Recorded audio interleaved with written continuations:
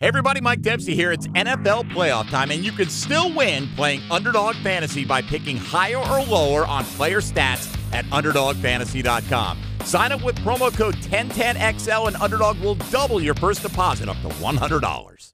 Attention. They are not ready for prime time, as they say. Prime time. Prime time. Prime time, that's the name. Prime time. What time is it? Showtime, prime time. It's XL Prime Time, featuring Joe C. I'm having nightmares right now. Matt Hayes. Their D's going to be really good. Mia O'Brien. One of those bugs just flew in my eye. And Leon Searcy. Somebody has to go on the crowd. I'll tell you who's crying right now. All of T-Town. All of T-Town. And then where they had once a long, long time ago, the Boston Tea Party. They are both crying in their beer right now. Welcome to XL Primetime, and I am not gleeful about Nick Saban leaving Tuscaloosa. I'm not gleeful about Bill Belichick leaving New England, but I will do this after saying that. It might be worth a celebration for a lot of other fan bases. Look, we will pay tribute to Nick Saban and to Bill Belichick, but who among you in the AFC East or the SEC West didn't smile just a little bit when Nick said no mas and Bill followed him today? Welcome into XL Primetime. Those are the two we're going to talk about. As a matter of fact, if you think about it, in a 24-hour period, we had That Just Happened yesterday, and it was in the 2 o'clock hour with Pete Carroll, right? It was after Leon left. So it was funny because I said to the camera, I was like, if you're watching on YouTube right now or Twitter or Facebook, like, my jaw dropped. Yeah, you were shocked. You visibly saw it. So imagine our faces over the last 24 hours with these latest two announcements. So Big Stars, we had JR, Jim Ross from AEW on in the show, and it was 2 o'clock hour after you had left. And then she, her jaw drops, and we put the Pete Carroll thing out. In the span of Pete Carroll to this morning, so less than 24 hours, you saw seven Super Bowls and 9 national championships. Yeah. Okay, think about that. 9 national championships and 7 Super Bowls walk out the door yesterday with Pete Carroll, Nick Saban, and then Bill Belichick. I haven't seen anything like this. You're talking about 3 of the all-time greats. I mean, respectively, in college and professional level. I mean, I remember where I was when I saw someone say, it was at the bar, and say, hey, someone said, Nick Saban retired. I said, retire? Yeah. Nick Saban, listen, when you think about Nick Saban, you think about somebody that's going to be in there until, they have to cart him out of there, But, Nick Saban retired. Then you got Bill Belichick, who's stepping down from the ranks of, 24 seasons with the New England? 24 seasons. 24 seasons with the New England Patriots. 17. I want you to do the math here. Yeah. So 24 seasons, right? 24 seasons. I'm 31 years old. Mm-hmm. So I was 7 years old the last time the Patriots had a different quarterback. Nick Saban obviously had a different coach. Nick Saban in Tuscaloosa since 2008, 2007, Matt. Mm-hmm. Yeah. So that's a little bit more recent. But then when you go back to his time at LSU and then Michigan State, I mean, he has been a Power 5 coach my entire life, competing for a national title. Mm-hmm. And Pete Carroll, for what it's worth, before he was at Seattle. Well, the 21st century, he's won national championships and Super Bowls. Since 2000, since 1990, whatever it was that he got to USC. Mm-hmm. My entire life has been these 3 guys winning titles, and now it could be over. Well, listen, I'm about to put some age on my body right now. I was watching this yesterday. I was watching the divisional round, 1995, Cleveland versus Pittsburgh when I was on that team. Mm-hmm. Nick Saban was the defensive coordinator, and Belichick was the head coach. Yep. Louis Ricks was the safety in the game. Yeah, Lou Riddick was all in on that today talking about. Exactly. So, I mean, that lets you know how profound, respect I have for both of these guys because they've been the architect of some of the greatest dynasties that you'll ever see in college and at the professional And so that will be the next question. Yes. Can anyone come close on both of those levels? That just happened. Brought to you by Florida Home AC, the official air conditioning partner of the Jacksonville Jaguars. So Dan Lanning just posted a video to his Twitter of the first team meeting of 2024 at the University of Oregon and essentially has said he is not leaving. Whoa. He is staying in Eugene. Mm-hmm. This was as of 6-7 minutes ago. And I haven't watched or listened. I'm like watching it now. I'm not listening to it with audio, but thanks to our nooners that sent it to us, including 412. It sounds like Dan Lanning is not leaving Oregon for the University of Alabama. All right, so JJ, you can go look for that. Matt, with your Saturday down south, your Saturday used to be out west, and your Saturday tradition and all that. I mean, this is all right. 2 years ago, Lincoln Riley and Brian Kelly left at the same time, right? And I should include Billy Napier in this conversation. 3 mammoth moves 3 years ago. But anyway, those other 2 left, and it felt like it shook college football. And then you have all the realignment and all the the exodus of teams and the Pac-12 break. This is as big as anything. Nick Saban stepping away. It's a monumental moment in the game. I mean, you're talking about a guy who in 17 years at Alabama, he lost to 22 coaches. 22. That is it. I'm going to go over the list and you'll be shocked, okay? It's I think there's time to talk about what he did and his impact in the game, and it's just I contend, and I'll say this again, I think for what he did in his time with player management going all over the place, his entire time there with the way college football is so competitive, playing in the toughest league in college football every single year, he's the greatest coach to ever do it in any sport, ever. See, I'd argue better that, than like Wooden, you said. It's a good better discussion. Than Bear Bryant. Yeah. Better than Coach K. He is the dude. Now, replacing him is the story. Yeah. That's the big story. I think the first call is Dabo, and I'm pretty sure Dabo's going to say no because Dabo doesn't want to follow him. Dabo probably wouldn't mind being the guy who follows the guy who follows him, Who wants to follow that? So I think Dabo will say no, and then I think your next call is going to be Sark, and Sark's going to say, I'm at Texas. Why do I want to leave here? Yeah. And then it comes down to, look, you may not like it. You might have to, hold your nose a little bit and swallow, but you're going to have to go get Lane Kiffin. You're just going to have to. All right, so I think it's going to be between Lane and Mike Norvell, basically what it comes down to. Okay, so now I've changed a little bit of my list because we're going to do an X poll, and we now can take Lanning off the list based on what he said. And JJ, yes, I'll have to edit the poll I had. Just delete it and start over. Yes. Do you want to play the Dan Lanning thing? So, half of it is from his team meeting this morning, and then the back 30 seconds is you'll hear it. Okay. Forward. Who has goals and aspirations? Raise your hand up. All right, everybody got goals and aspirations. You know how you get those? You be the best where you're at.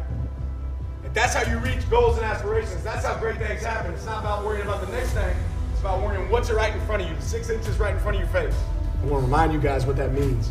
You guys that just got here don't know them, right? But it means something to be an Oregon Duck. Everybody makes what? They all make commitments to things that they're going to do. A lot of starters.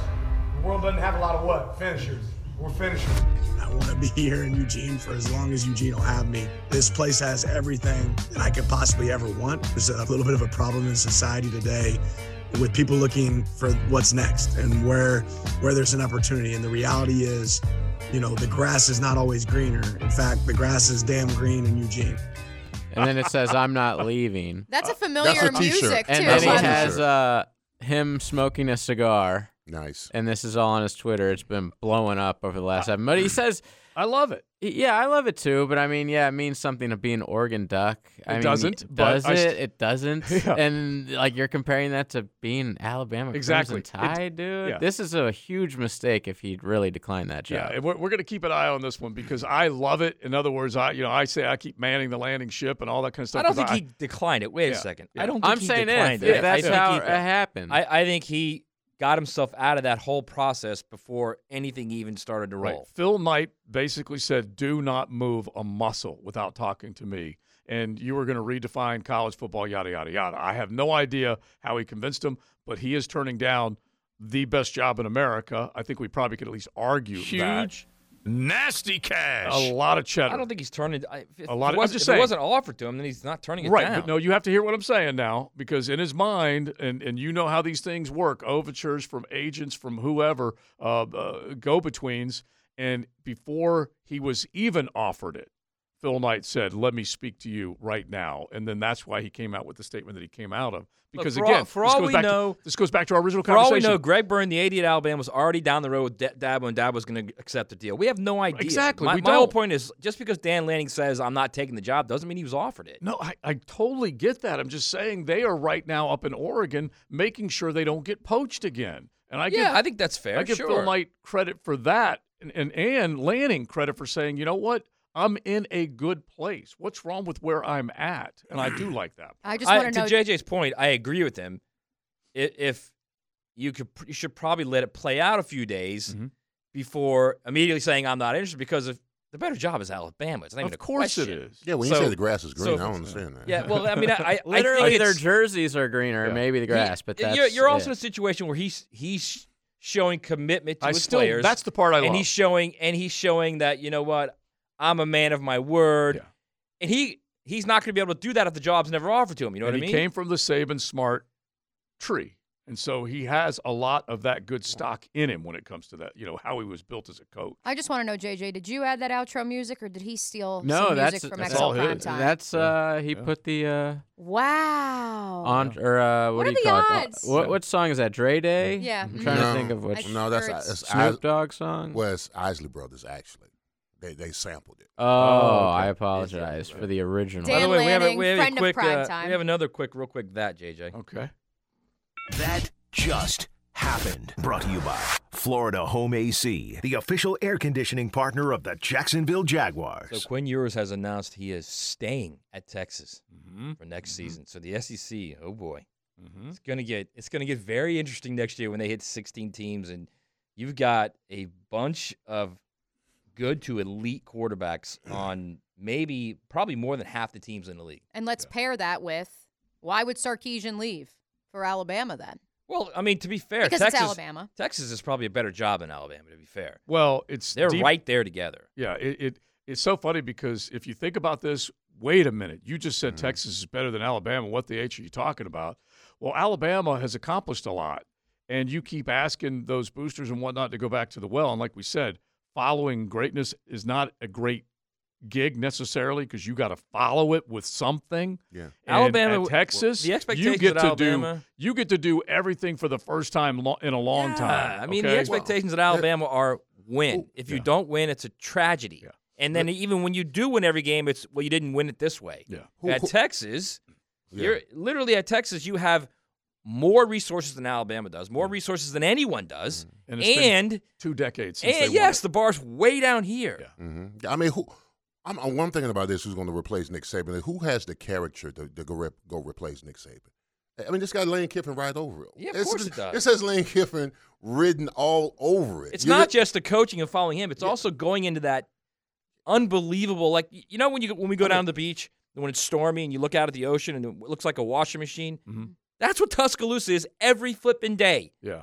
For the fans and the people connected to that program. Listen, who has the ability to go into that program, not only win on Saturdays, but deal with all that nonsense 365 days a year? It's so funny. Everyone says every SEC fan base is the same thing, because there's a churn in a washing machine running right now in Gainesville. Not like that. Exactly. No, I'm just saying it's broken. It's on a spin cycle, and it won't stop. And they haven't. I mean, does Alabama want a guy tweeting out vague things all day? They don't care. Just like trolling They want somebody who's going to win, JJ. I'm just saying he's the antithesis of Nick Saban. I'm glad you brought that up. He's also a badass coach. Because I'm not saying he's not. I'm just saying, is Alabama ready for the complete opposite of Nick Saban? Well, I'm glad you brought that up. Instead of like a Dabo, who is Nick Saban-esque. Roddy Nabolsi, who covers the Dogs up in Georgia, tweeted out already an hour ago, if Lane Kiffin gets the Bama job, which could very much happen, does he dial back on social media trolling, or does he ramp it up? No, I think he dials back.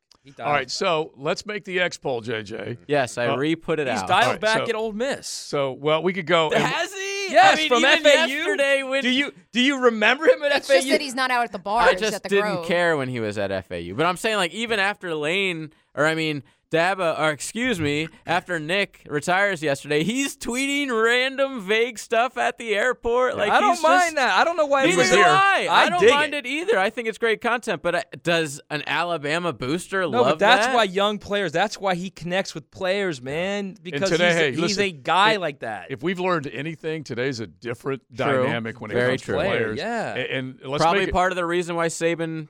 Retired. Let's make it the 10-10 take real quick, and then we'll lay out the X Bowl because we definitely want to get some reaction because you have choices, and we want to know where you're going to go with them. Now, Joe C's 10-10 take.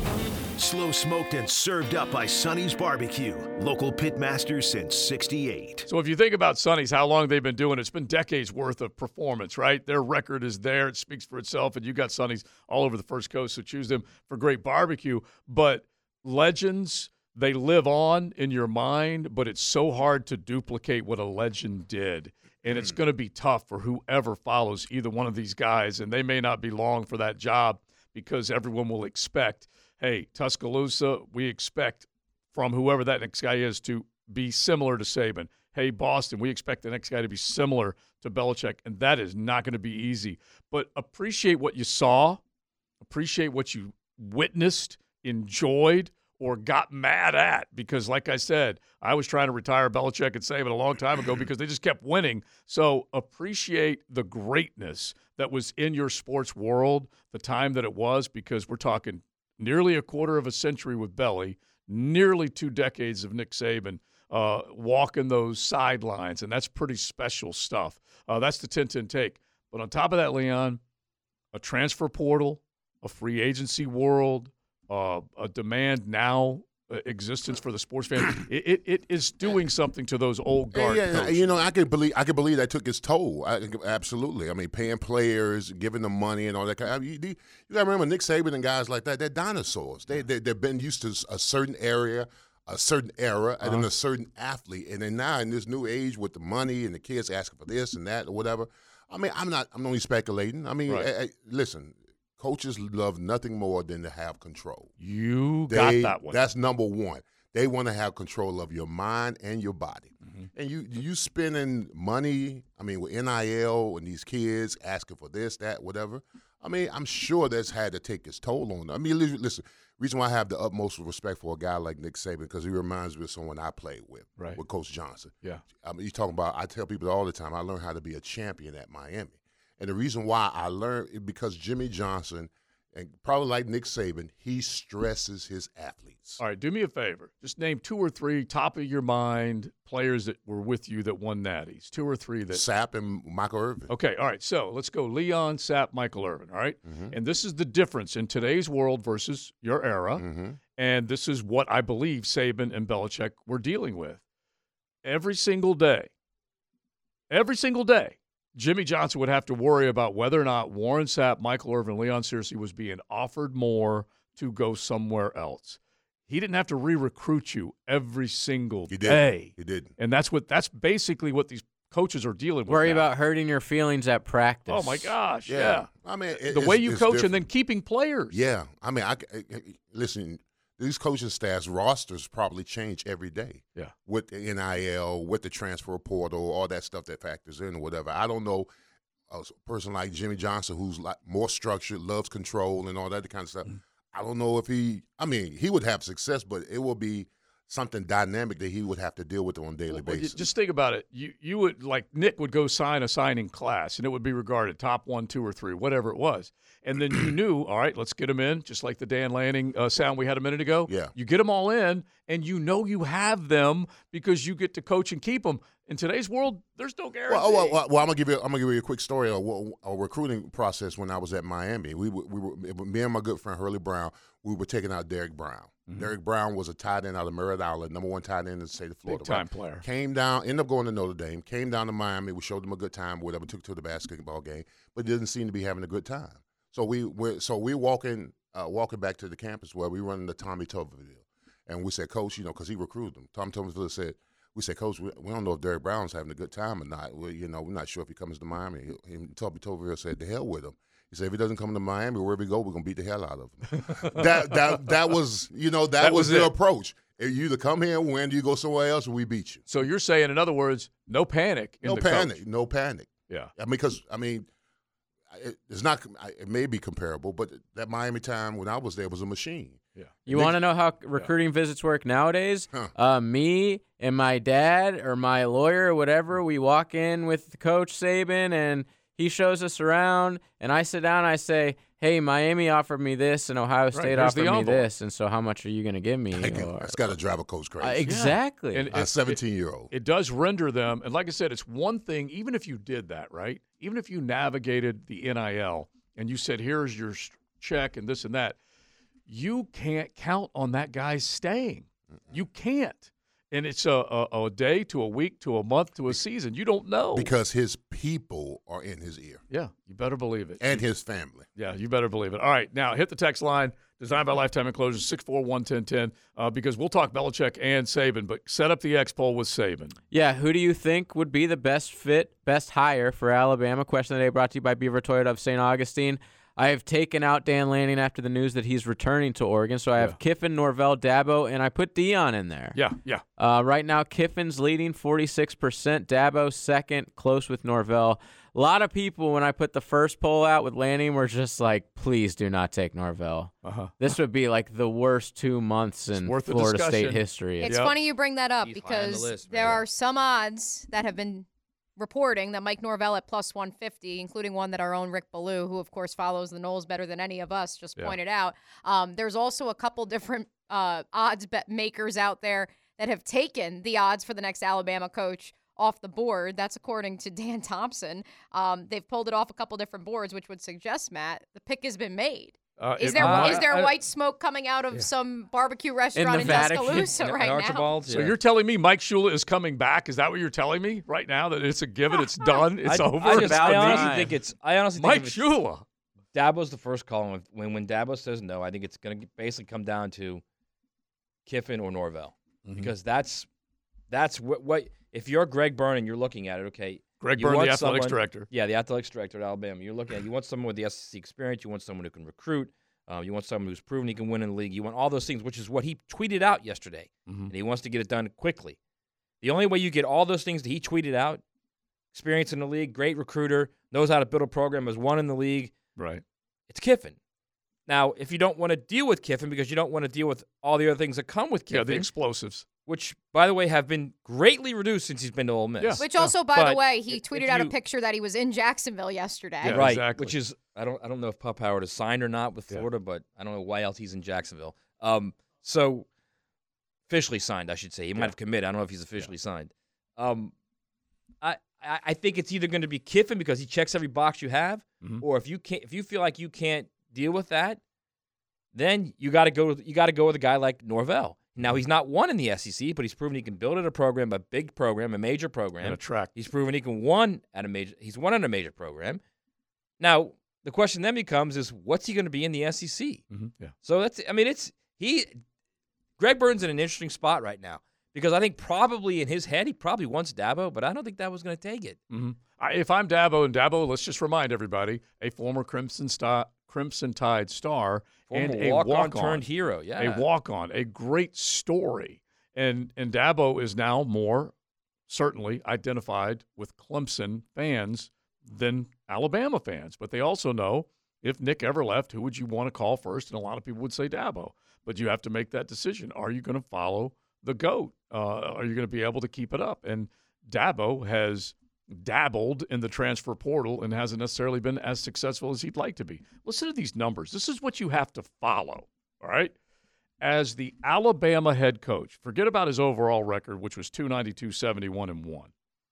At Alabama, he was 201 and 29. 201 and 29.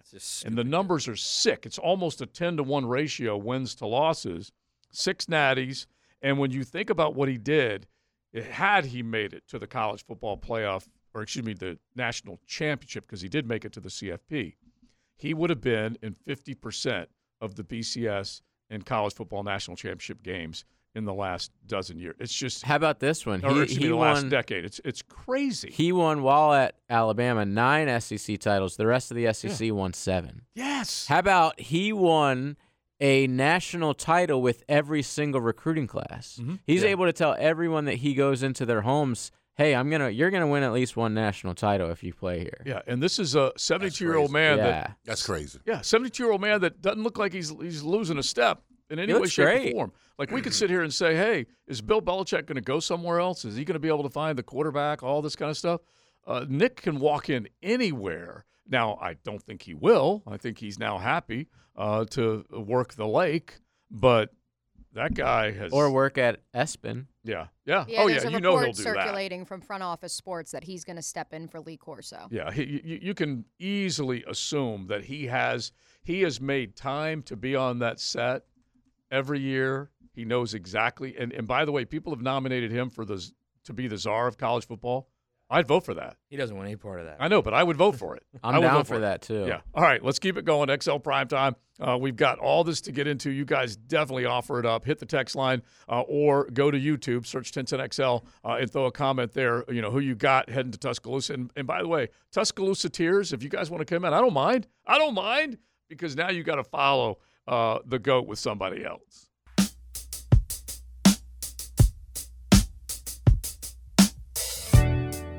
It'll be difficult to see him in a cutoff hoodie on the sideline, but I will always continue to wish him continued success, except when he's playing our beloved Patriots. Grilling up lunch with Leon and the Sausage Dudes. Sausage with a purpose on 1010XL. Robert Kraft, owner of the New England Patriots, and Bill Belichick meeting with reporters about 35 minutes ago. Just a statement from each of those men, with Robert Kraft expected to answer questions from reporters a little bit later in the program. Later in the day. Keep your head on a swivel, folks. He probably wanted to go somewhere, relieve some stress, like just massage. And then, he probably and then come wants back. to space it out so the Frangie Show has some content when they take over for us at 3 o'clock. He's just looking out for all of us. This is XL Primetime on a beautiful Thursday here in Duval County. We are with you until 3 p.m. Unfortunately, no more Jaguars programming on Thursdays, which means you get us for 3 full hours. Mia O'Brien, Joe C., Matt Hazley on Cersei, and JJ LaSelva keeping you updated, the very latest, as we say farewell, at least in their current form, to 3 of the most legendary head coaches of the last 20 years. In Pete Carroll with the Seattle Seahawks officially parting ways around 2 p.m. yesterday. The news late yesterday afternoon that Nick Saban had retired from coaching and from the University of Alabama. And now officially the news that the Patriots and Bill Belichick have mutually agreed to part ways after 24 years. From that bite you just played, JJ, it sure as heck sounds to me like Robert Kraft knows Bill Belichick's not done coaching. Yeah, there's no question. As soon as he said it, and I was waiting to hear him say it, and I do believe that both parties, meaning Bill Belichick and the Patriots, they needed to move the timeline up, Leon, for obvious reasons. There's a bunch of openings out there, which means everyone's going to be aggressive in terms of trying to land their coach, a.k.a. Jim Harbaugh, whoever it might be, that hot name. And Kraft can't sit back and let Bill wonder whether or not he wants to stay or go, and Bill can't sit back and wonder whether Kraft wants to keep him or toss him. Well, listen, Bill's been in this game long enough to where he's only a few seasons away from being the all-time leader in wins as far as a head coach goes. He's either going to end up as the all-time loser or he the all-time winner. He could be both. He could be. He could be one in one category, one in the other category. I just don't see Bill Belichick just walking away in the dusk or the dawn or whatever you want to call it. I think he into the sunset. Yeah, walking to the sunset. There it is. Thank you, JJ.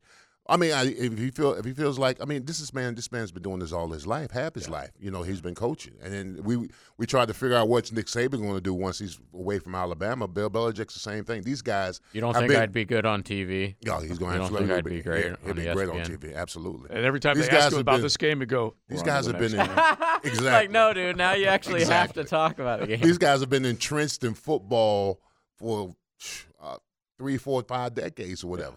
So I mean, and they have routines. These guys probably get up 3 in the morning and don't get back home until 9 or 10. Right. Belichick with his 40-year-old wife, she's going to look at him like, "What are you doing here?" The thing is, though, is I don't know if you guys ever saw the Saban, I got things to do. The Saban and Belichick thing that I believe it was NFL Films did. Mm-hmm. It was phenomenal. Yeah. They were sitting in Saban's office talking. Oh, I saw some of that. Yeah, I'm telling you right now, Belichick would be a great analyst on ESPN. I don't know if he has the temperament or the patience to do it or to do it how they want it done. But my God, imagine seeing Stephen A. Smith sitting across from him. But I mean, I'm telling you right now, man. Listen to those two talk football is because it kind of like balances the line between football and life, and it's unreal listening to them talk. Maybe we get rid of Stephen A. and we put those two together on First Take. Yeah. Sorry, Stephen A. We love you, especially after some of your cryptic tweets yesterday. Yeah. My question is, with regards to the Bill Belichick, Nick Saban dynamic, had they talked about this before? Because isn't it fascinating that we waited till Thursday to hear the news of the Patriots mutually agreeing to part ways? The Nick Saban bombshell drops the night before. There's also a video circulating around the internet of Kirby and Nick Saban at the SEC championship game shaking hands during pregame. And the look on Kirby's face, many believe that was Nick telling him, this is it. Yeah. This is the last time. It very well could be. Or Nick also said, I'm too old for this. You may be right, I'm too old for this. Yeah. Right. Or do we think that this was just completely out of the blue? What is your estimation right now, Matt?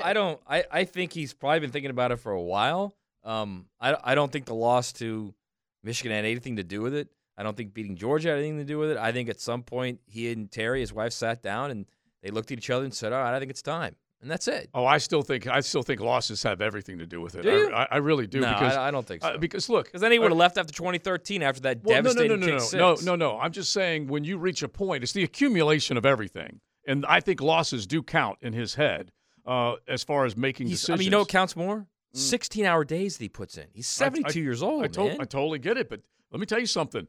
If he had won the Natty and they went to overtime, and Jalen Milroe decides to run into a sea of people, we don't know that he would be stepping away. I think he still retires if he wins the Natty. I think it was just time. Yeah. Hey, it would be great to ride out on the white horse and as a champion. I get all that, but don't think for a moment that losses don't eat at these guys and help them make a decision on whether they still have it or not. I believe that. I just want to give a shout out to NBC New York, of course, my preferred station when I am at home in New Jersey. This is their headline. Mm-hmm. You guys ready? Mm-hmm. #breaking.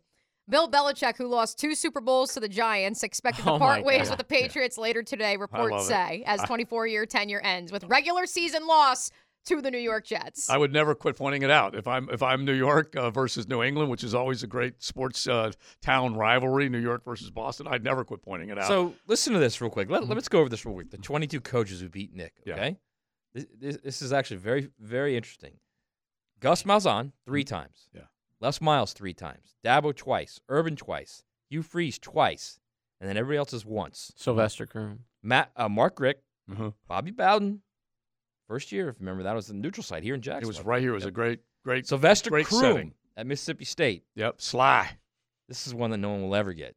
Charlie Weatherby at Louisiana Monroe. That was the Monroe game. The loss that Saban famously referred to as Pearl Harbor. Was that 07? That was 07. 07. Right? Yeah. That was 07, 21-14. The hyperbole. The Hang last on, there's 24 more. hours There's is more that amazing. you guys are going to go, whoa. Tommy Tuberville. First year. Yeah, okay. I was trying to remember the timeline. Kyle Whittingham. Mm-hmm. Spurrier. Chiswick. Kevin Sumlin. Bob Stoops. Ed Orgeron. Yeah. And that was a hell of a game. Ed Orgeron. That was like 41-45 or something. 46-41, yeah. 46-41. They won the Natty. So. Jimbo Fisher. Kirby Smart. Mm-hmm. Only once. So Jimbo and Sumlin, both of them won basically one game, right? Correct. At A&M against him. And then here's where it gets a little, the car starts going off the track a little bit. Josh Heupel. Brian Kelly. Yeah, great win. Yeah. Brian Kelly. Both those losses. Yeah. Steve Sarkisian. Jim Harbaugh. In 3 of his last four guys they lost to, okay? Last 4 coaches he lost to, their last play of the game. Tennessee, LSU, Michigan. Yeah. The last play of the game. And when it's all said and done, and we had a 24 hours that I don't think too many Duval Nooners will forget, as far as Pete Carroll, Nick Saban, Bill Belichick all stepping away. Before this weekend is over, Harbaugh could step away as well. And so you could have 2 of your 4 college football playoff coaches gone. Okay, 1 to walk off into the sunset or walk to the lake, and the other one to walk back into the National Football League. 2 of the 4 easily could happen. Do you think that Harbaugh is going to announce I'm leaving for the NFL without a destination, or will he wait until that destination is confirmed? It's so funny because they need to. JJ and I were talking about this. All these NFL teams need to fulfill the Rooney Rule. Like they can't just say, "Yep, we're going Harbaugh." Like they have to interview multiple candidates. And that's why we heard this cycle and circle of candidates really ramp up yesterday, because Jacksonville was denied permission to interview a defensive coordinator. You're looking at minority hires or minority interviews that have to take place. I mentioned Leslie Frazier yesterday, who I'm high on, talking to one of our mutual friends, Leon, that threw his name out, and I immediately said, okay, that makes a lot of sense to me. Well, and so bottom line is that they, like Arthur Blank wants Jimmy Harbaugh. The Chargers want Jimmy Harbaugh. New England now at least needs to consider it, although Gerard Mayo is considered one of the favorites there. Anyway, you can go down the line with the people that want to get that big. Listen, I can appreciate the Rooney Rule. It's an effort to make sure minorities get higher. But sometimes at some particular moment, you look at it as like them just meeting a quota. It's true. It is. Because they're bringing guys just to make sure that they meet the qualifications of the rule without seriously considering them. Right. Did we satisfy the rule? And then who they really want, they interview and hire. Yeah. So it sounds good, but far too often it doesn't. I don't think it. It does. It does cheapen. Yeah, I can't argue with that at all, because there was a time, remember Sherm Lewis, and we're going back, that everyone thought him to be a hot candidate, and then he just basically was an interview guy that you would say, hey, yeah, we satisfied the Rooney Rule, which is a gut punch, okay, because there's a lot of minority coaches that are looking for opportunities, and I love the storylines of guys that want to move up. Paul Spicer's one of my favorites, and guys like that need an opportunity to move up. But at the same time, like Leslie Frazier decided to step away from the game, extremely qualified, up in age, but still could go out there. The reason why I like him and gravitate to that name is because he can man the defense, and he has had opportunities to be a head coach. He just hasn't been successful. Okay? Well, the only thing that's going to really change that, as far as is when ownership and general managers are no longer the minority when it comes to hire. You know what I'm saying? Well, yeah. They got to be. When they're in positions of power to hire, then maybe then they're adequately hire the right person instead of meeting some kind of quota. And like Shad Khan's a minority owner, and so he understands it as well as anybody. And he's willing to give opportunities to guys and give them a chance to come in. But it all goes back to what we said. You got to be the man. Now, sometimes these are impossible situations. Steve Wilkes gets one and done in Arizona. Pretty unfair situation, but that's just the way it was. And they went out and took a swing at a guy that didn't make a whole lot of sense to anybody in the NFL world when they went out and got Cliff Kingsbury. Worked for a little bit, but didn't work for long. And so, I don't know exactly where they're going to go, but I do hope those guys get as many opportunities as possible. But Frazier, among others, definitely are going to be looked at here. The text line, my good people. Dom Capers or Rex Ryan? Sexy Rexy. Dom? Yeah. Not the Don. Back to the Future. Dom. Yeah, Dom was dominating in Leon's era. You want to talk about staying here? I get the sentiment. You want to go old school. I get that. But, look, I think the oldest school that they would go would be Mike Zimmer or Wink Martindale. Yeah. That's as old school as you're going to get. And that's the Vic Fangio. Ron Rivera's pretty old. Yeah. That's true, too. Rivera, how old is he, JJ? I'm guessing early 60s? Does he still want to coach? 62. Okay. 62? Yeah. And so I don't know that he would walk out of that commander's job and immediately get right back. Well, how old is He's Fangio? not going to get hired. How old as is a head Fangio? coach. Fangio's in his 70s. No. Okay. Defensive coordinator here. I'm just saying he probably would have to take a job like that. Yeah, but I'm Does saying he want to coach? Because Frank Reich. He might retire. Let's address the Frank Or Reich part of this too, because people have been circulating the speculation of if Doug's talking to him. Yeah. At least publicly, Frank Reich has said he wants to retire, and he's 60-something. Yeah. And the more than anything else, a Rivera or a Reich can collect their money for a year and then figure out. Yeah, what they don't have to get do. right back in the game. Yeah, and so they're not desperate. None of these guys. I mean, if we're going Dom and Rex Ryan, Jack is out there. Yeah. Wait, we're overthinking Can you go it. get Dick LeBeau back? We are overthinking it. Campo. Yes, we are overthinking it. Dave Campo. He's here. He's a good guy. We did our Campo and Joe podcast on Tuesday, and Spielberg had to ask him just to clarify his candidacy. Are you interested?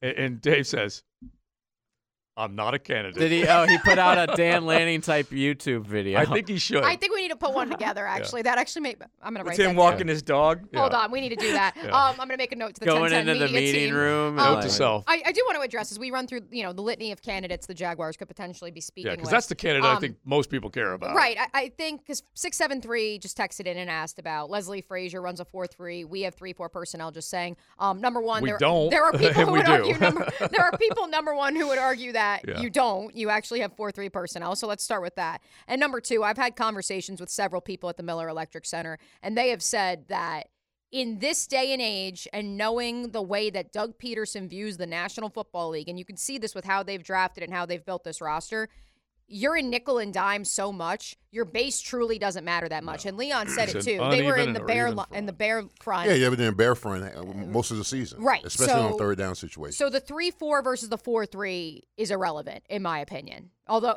yes, you can consider it philosophically, sure.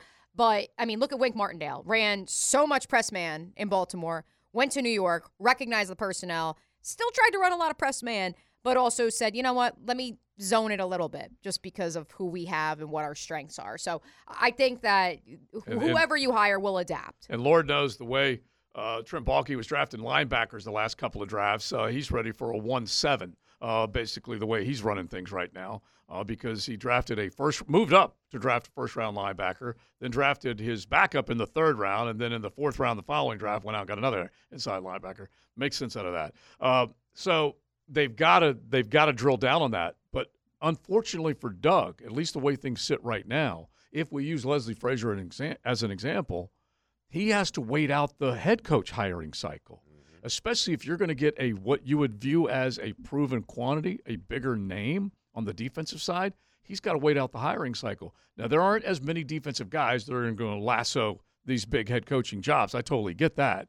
But they will be in the interview process. And so that's the part that you have to battle and figure out exactly what you're going to do. All right, 641-1010. You guys let us know where you're at on that. And then obviously, the replacements for Nick Saban. If you're just tuning in, Dan Lanning has already removed himself from at least the chatter and conversation in the cycle right now, as he says he's happy and will stay in Eugene as long as they'll have it. And that is our question of the day, brought to you by Beaver Toyota on X. We have nearly 200 votes cast. Lane Kiffin leading the way. 45% of you believe he would be the best hire for Alabama. We do have one vote that has been replied to. If you don't like any of the four names that JJ picked, replied. At BVBMI, I don't even know how to pronounce that, says Press Taylor.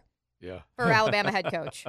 Yeah, get him on out. Get him on out. You always want to recommend somebody that you wouldn't recommend for yourself, and to get them to either the opposition or out of town, whatever it might be. But Mike Norvell is definitely an interesting one because he has now been in a position for a long enough time where if he left, you wouldn't be shocked. He didn't just come and go. Dan Lanning's been in his post for 2 years, 2 seasons. Norvell obviously has been up in Tallahassee longer, survived the pandemic, built up a transfer portal and a recruiting class, certainly can work with the quarterback the way he worked with Jordan Travis. So there's a lot of pluses for him. Lane, there's very few negatives for him other than he can be sensational at times. He can be a loose cannon at times. But other than that, defenses suck. Yeah, but you know what? If you think about his defenses here of late, the running game improved with Lane in Oxford more than I think people may be willing to acknowledge. And then when he went out and got Pete Golding, which, by the way, was a Saban cast-off, he did okay on the defensive side of the ball. And so right now, in today's SEC, used to be all defense and run. It's less defense and less run. Matt, am I wrong? It's more – I mean, you better figure out how you can style it up for the recruit, for the player, for everybody. He has struggled to build a defense that can stop people at Ole Miss because it's hard to recruit to Ole Miss. Yes. Okay? So if you're going to recruit there, you're going to get the stars on offense. It's not difficult to recruit to Alabama. Yeah. Look, he's now doing it with the portal, and he's trying to, like everyone else, trying to figure out the portal and trying to figure out the guys who are committed to actually going and playing for a year and putting in the investment of doing it. Some guys just want to get there and get the money and get out. So he looks like he's got a team right now that can make some noise next year. Mm-hmm. But you get to Alabama, it's a completely different thing. Then defense is the guys you recruit, the guys you develop, the guys that organically grow within your system. Mm-hmm. You're not every single year letting guys go in the portal and then trying to get other guys in the portal and doing your best to sign a 5-star linebacker like Suntarine Perkins, who he signed last year, who will develop and will be a great player, but that's 1 out of 12 guys or 11 guys on your defense. Right, yeah. And that's so we're assuming Bama's going to recruit itself still. Well, I think for the most first part, off, he's a really good recruiter, Kiffin is. So I think when he gets to Alabama, that level will still stay the same. Okay. Yeah. Well, what about the assistants? He was great, by the way, JJ. At USC, he was elite as far as recruiting, and they had NCAA sanctions on him. Now, I agree that he's a great recruiter, but Saban is Saban. Yeah, Saban is. There's no doubt, no doubt. Now, what about the Alabama assistants? I mean, they're all waiting right now. See who gets the job. Whoever gets the job, they're going to interview. Well, Kevin Steele already left, so he's the DC left. He left. And Tommy Reese has got to be going, what in the world's going on? Yeah. I'll tell you that. And for Kevin Steele, that was the 3rd trip through Tuscaloosa, so this is nothing new to him. He packs his bags, he unpacks. But Tommy Reese is like, yeah, I made a move. Now the next guy's going to have to make a decision whether they want to keep. Well, I'm just thinking now. As far as the athletic director goes, I mean, is there anybody there that's a mainstay? That no that matter what they have to, because you look at Florida State, you look at Odell Hagan, and no matter what coaching staff come through there, holdover, he has to be there. He's going to be there. Right. So I mean, is there anybody on that staff that's been with Nick so long that no matter who comes in, they're not going anywhere? I don't think so. No. And you know what's so funny, Leon? If you go back over the time, especially over the last, I don't know, half dozen seasons, and I'm looking at Matt when I say this, over a half dozen seasons, maybe 8 seasons, he lost like 26 assistants. I mean, people, either he told them to leave or they left. They left for opportunity, Kirby, and then Kirby started pulling some of those guys, or other guys just got ran off. And so the time with Nick for some of them wasn't the best, and so they didn't stick around or they didn't perform well enough.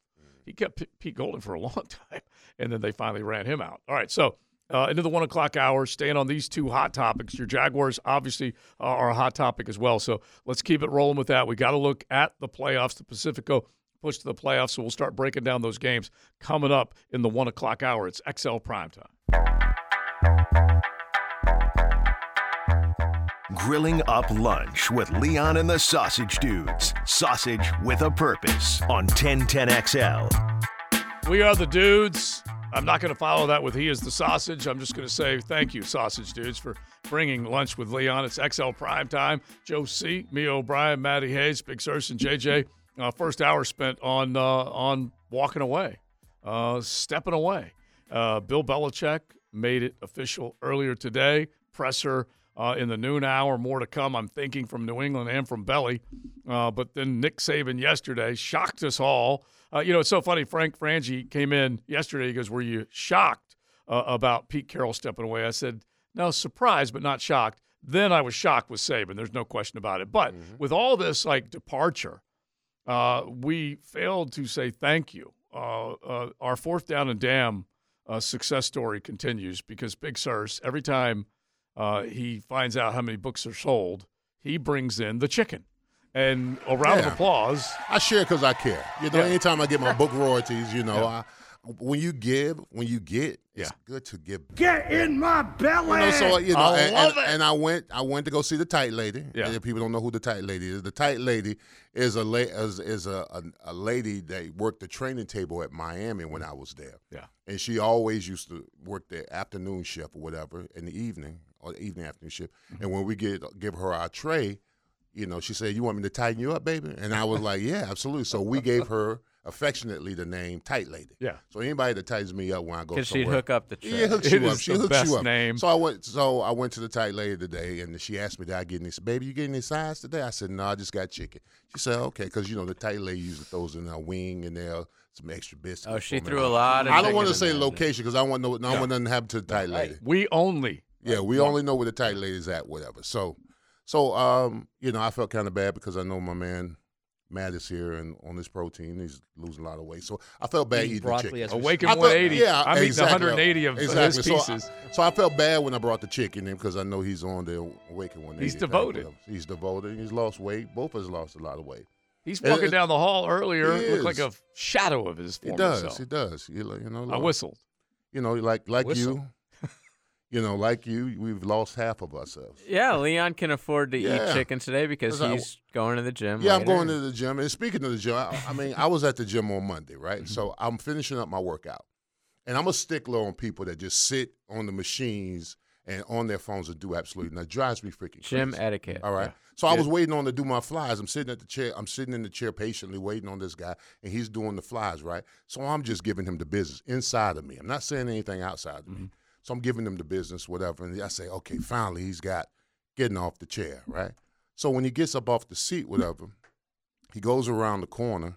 He grabs his stick. The guy's blind. He never saw you standing there. The guy's blind, bro. And so I'm in my mind, I'm giving this man the business about, getting on the machine. Give me my time. Hey, he's tapping away, and I walk by, and I said, he's saying, how you doing, big fella? I said, I'm doing fine, sir. I said, are you finished? Yeah, I'm finished enough. Your turn. I said, okay, all right.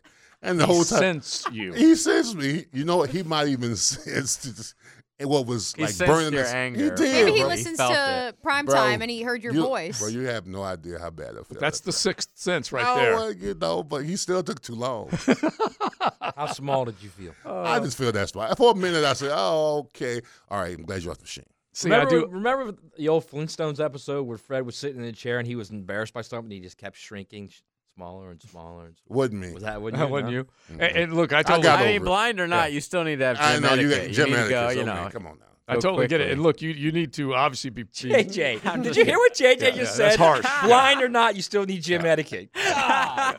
And I choose to tell Leon, you did the right thing, sir. You felt bad. I don't know whether JJ would have. I would have, yes, absolutely. But you would not. But the thing is that you're right. Give respect and all that kind of stuff, which is great. But now to the other part of it, the gym etiquette. Yeah. When they don't wipe off the seat, when they don't wipe off the machines. Yeah. Terrible. Come on. Well, I had another guy, too, when I was working out, come up to me and say, hey, how many more sets you got? I said, I got one more set. He said, well, it seems like you've been on there a long time. I said, well, you the gym police? I said, I'll be finished with I looked at him, I'll be finished. This is my last imagine if you would have said that to the blind Oh, fella. yeah, that would be bad. I didn't. Yeah. But how about the guy? This guy was just a jerk. All right, how about the guy? Hey, there are sweaters, right? Mm-hmm. We know who they are. They sweat more than most. And they use two. I think Leon knows that better than any of us. True. But they use two exercises, machines, weights, whatever, at the same time. Because you know what they're doing. They're grinding, right? Yeah. So they do three sets of each, but 60 seconds. And they go over here and do the other one, and they take up both machines and leave them all sweaty too. Well, yeah, that guy, and I hate the guy that lifts too much and lets the weight slam and makes a noise. I mean, bro, that's too heavy for you. See the sign? Yeah, that's too heavy. Well, they trying do to get everybody's attention. What is that Planet Fitness? They make sure you don't do that. Yeah, he does 1 or 2 reps, and then he drops like he's doing something. I said, get the lighter weight and do more reps. Yeah, what's wrong with you? Yeah, come on. Part of it's a little show off. Yeah, I guess so. Yeah, because TLD was on the machine one day. She texted me. She goes, there's a groaner next to me. And I'm like, what? And she says, no, it doesn't have anything to do with that. She just said he just will not quit groaning over the hard work he's putting in. Who was the female tennis player who had she groaned every time? Oh, yeah, Sharapova. Yeah. There's plenty of them. And by the way, it didn't match her at all. It really didn't. In other words, if you were going to pick someone that every time she on her backswing would make the yellow, was not Maria Sharapova. Yes, it did match her. I can think of other ones that just that slightly different. Slightly I'm talking different. about the game. Yeah. Oh, I know. It just did not match her. All right.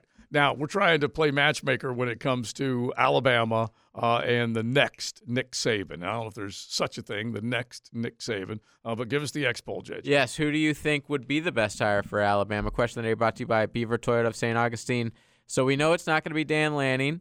Well, let's specify that, by the way, JJ, because there were reports last night of the plane. Yeah, there was like he was in Tuscaloosa. People love to travel, or people love to follow like private planes. Yep. And where they take off from. There was one from Eugene last night. And then it was taken off the board. I didn't know planes could be taken off the board like odds. Matt Zenitz of 247 Sports, I hope I pronounced that right, said that at the time the reports were coming out about Dan Lanning being in Tuscaloosa last night, Lanning was in fact in Eugene watching a Jason Bourne movie with his family. Wow. I wonder which better one. than the movie I was watching, I can tell you that. Oh, my stop God. So we told Matt to watch Apocalypto, and he didn't like it. Yeah. So overrated. No, How is it overrated? He was working last night. I guarantee you wasn't paying attention to the movie. especially I was paying attention. You Not weren't. completely. You No, I weren't. was paying Because attention. if you You read were, the you would have subtitles. came in I today did and read the said it subtitles. should have won every award. All right, hang on. All right, X poll. Yeah, but real quick, if you Terrible watched it the movie. night before, you were paying attention.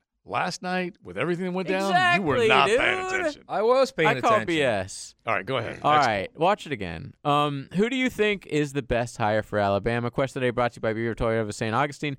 Kiffin, Norvell, Dabo, or Dion, or Coach Prime, as I should have put it. Yeah. Kiffin leading the way has a pretty considerable margin ahead of second place. 43% for Kiffin, 23% for Dabo, 18% for Norvell, and 14% for Deion Sanders. All right, so And Herbs and Press Taylor also getting votes in the comments. you know Herb's you know he's definitely going to be mentioned. All right, on X at 1010XL, let us know there just as far as where you're going with that because all right, think about what has happened here in the last handful of years when it comes to the SEC. And I won't begin with Billy Napier as one of the marquee hires. I'll probably end with that. But when you take a look at the seismic shift in the SEC, just think about who has been brought in. Now, you have Texas and Oklahoma about to come in, but before that, you had Brian Kelly leave Notre Dame, a flagship football university, to go to LSU. You have Lane Kiffin just a year ago make a decision to stay at Ole Miss. You have Hugh Freeze, after being summarily dismissed from Ole Miss, go to Liberty, reprove himself, and then come back in, and now he's at Auburn. Kirby is ruling the roost. We know that. A&M now dispatches Jimbo Fisher and has Mike Elko. We don't know what Elko is going to be, but what a changing of the guard. And we had steadies, things that you could count on, Matt, for such a long time. You got the risers, too. You got the risers with Heupel and Drink. Yeah, you definitely you got need guys to include. that are on the move now. Yeah, Which we wouldn't have had Drink on the risers list probably a year No, ago. not, he was on the are. hot seat a year ago. Yeah, and, so I mean, and then you've got the old steady, the program. Yeah, he's not going anywhere. Yeah, you know the bourbon and wingtip shoes until the Iowa job Mark Stoops, opens up. Sure, but I'm thinking to myself, if you just take a look at it, when he leaves, okay, people are shocked that Nick Saban is gone, but Kirby Smart is still in the SEC, and most already expected him to rise to the top.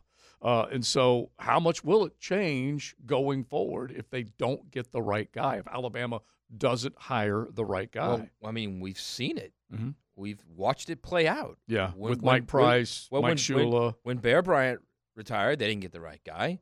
You know, Stallings went in there, did a fantastic job, won a national title. Then when he retired, they didn't get the right guy either. Mm-hmm. Mike DeBose, and then you got Francione, the spaghetti western. Then you have Mike Price and Francione and and Shula, and we've seen what happens when you don't get the right guy. You have a Independence Bowl halftime interview with a interim coach who sounds like he's got marbles in his mouth. Dude, that's one of the funniest clips. He's one of the best guys ever, by the way. What's his name? It was like Boo something, right? Or? No. He's a longtime SEC defensive coordinator. I can't even remember his name now. Anyway, my point is, we've seen what happens. You end up in an Independence Bowl in December. Mm-hmm. Joe Kine. Yes. There you go. Joe Kines, yeah. So you have to look at this thing not only short term but long term as well. Mm-hmm. Like you need a guy that knows the lay of the land and can be successful long term. You can't just be a guy you throw in there who doesn't know the lay of the land, doesn't know anything. He's just going in there because you think he's a good coach. And that's why we thought Dan Lanning made a heck of a lot of sense because of where he came from before he went to Oregon. That's also why does Mike Norvell make sense? Has he really recruited where Alabama recruits that much? Well, he is right now with Florida State. There's no doubt they recruit the same geographic footprint, and he's recruiting the portal, which has no geography. It doesn't matter. Yeah, he's never coached in the SEC. He doesn't. That doesn't mean he can't. I'm just saying he's never coached in the SEC, and the idea of competing like that week after week after week is a different animal than in the ACC. It just is, and I know FSU and ACC fans are upset when you hear that, but that's the reality. You're 100% correct on that. That just happened. Brought to you by Florida Home AC, the official air conditioning partner of the Jacksonville Jaguars. Well, remember all that speculation about a $25 million NIL deal headed his way? Even if it did happen, Marvin Harrison Jr. has said, no thank you, Buckeye Nation. He is entering the 2024 NFL draft. Mm-hmm. It took him long enough. But to be fair, Ibuka's coming back. Emeka Ibuka, which is a big move for Ohio State. Ohio State's going to be – they might be the preseason number 1 next year. Well, we did our, who's got the best situation. Ohio State will never be off of anyone's top 4. At least I don't think so for a while. Jack Sawyer's coming back. They've got a lot of guys who you thought were leaving that are coming back. All right. I am looking up the Joe Kynes bio information on Saturday Down South, but we know this, that as an interim, he had an opportunity. He was head coach at Arkansas, too. Yeah. He replaced Mike Shula at Alabama following the termination of the end of the regular season in 2006. Anyway, go ahead and hit the interview. Coach Kynes, it's been a while since you were the head coach. What do you tell your team at half? We just got to stop that little inside trap. The option didn't hurt us much. We playing pretty hard. We just got to stop that inside thing. Offensively, we kind of sputtered around, got the ball in the end zone. Defensively, we got to get out off the field on that 2-minute drive. With key injuries to your offensive line, what do you do in the second half? Oh, we're just going to play. We just got to keep playing. Thank you. That's affectionately known. That's affectionately known in the college football world as yaw. By the way, you know that was against too, Mia, right? Iowa State. Iowa State? Oh, yeah. I just wish the interviewer Who was in the the head middle coach of of that. Iowa State at the time? McCarney? McCartney, probably. Yeah, I was going to say. I wish the interviewer in the middle of that would have said, "What do you got to do with the second half?" Just asked in the same exact way that he answered. We just got to stop that inside trap. It's just the best. It's XL Primetime.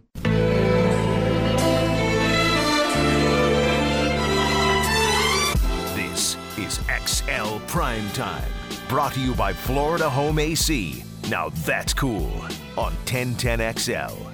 I know we're still fully entrenched in football season, and most of our programming tends to be dedicated to that sport. But a round of applause for our Knights, JJ LaSelva. UCF, first ever home Big 12 basketball game, and they knock off number 3 Kansas. Yes. Is UCF a basketball school? No, You're but right. I Johnny think the Dawkins athletic is. department is getting they're starting to get like momentous steps now at the basketball team, the football team. Yeah. This is like if you're a Florida State, Miami fan, it's not good because that's a university with a lot of money. Well, and you it's a figure, university with a lot of support. I always refer to my beautiful children that all went there, and I still think I'm paying for. But Michael in the middle is a computer engineer. And so he's one of the guys that they will be coming to say, hey, give us a little dough. And when you got 60,000 that walk off, and he's a speech therapist, Hyla, psych, and so you just look at those and they just start taking a little bit of money from them and they start putting some money back into the program. I understand that they get over more time. money and more kids, but every single person I know that went to UCF is like a Gator fan or a Knoll fan, and that will always come first for them. But did they claim UCF alumni They still status don't. after the win last night? I'm sure, but like, But it's so funny. Like my kids' generation, they are all UCF. Really? Number all one? UCF. All like Michael. Wow. Mick will occasionally talk about the Gators, but it's UCF.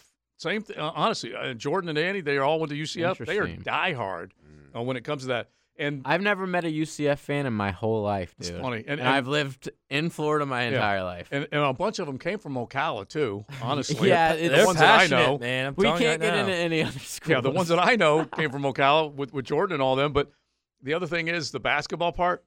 It's all thanks to Taco. He's the one who started It's it true. all. I mean, Taco well, Fall? Yeah. He's the one who started He it got all. them on the map, but it also helps to have Johnny Dawkins as your head coach, heck which yeah. the gif of him like So that staring was and what, screaming into the camera is awesome. All 4 of the top teams went down over what Yep. a 2-night period, 3-night Yep. period. Well, did UConn win last night? Purdue went down. Yeah, Purdue's gone down. Mm-hmm. Houston's gone down. UConn did defeat Xavier last night, so the expectation is they will return to the number 1 spot in the land after Purdue lost, Kansas lost, Houston lost, and Tennessee lost last night. And so Didn't the Gators lose last night as well? Yeah, they tell you what, let me played just get into that just real quick. I say they played last night or tonight against No, it was Ole last Miss? night, Oh, it was and last they- night. Oh boy, I wasn't watching that. Just tell you something. They can go for a while against some teams. I love watching them because they have depth. They have guys that really don't fear driving to the basket. They can create their own shot. There's bigs. There's guys that can work basically with guard play. When you talk about Poland and my man Walt, I mean, they are good. But Ole Miss embarrassed them two-thirds of the way into that game last night and just started hitting threes and just started out-athleting them. And 103 to 85. I'm telling you, and it was toe-to-toe for a while. And then It just evaporated. I do want to note that Ole Miss was one of 4 remaining undefeated teams in the country until Saturday, which now there are no more in college basketball after Houston got beat by Iowa State on Tuesday night. They got embarrassed on Saturday. By the way, their coach is a good coach. Lane Kiffin, absolutely. No, yeah. Well, honestly, same. Chris Beard, Lane Kiffin, kind of the same at this point. One more note from the UCF win last night, though, because this is why college sports are the absolute best, Leon. The night before UCF's inaugural Big 12 home game versus number 3 Kansas last night, there was a huge storm that left down palm fronds, as in, like, the palm tree goes down and there's palm fronds everywhere across campus.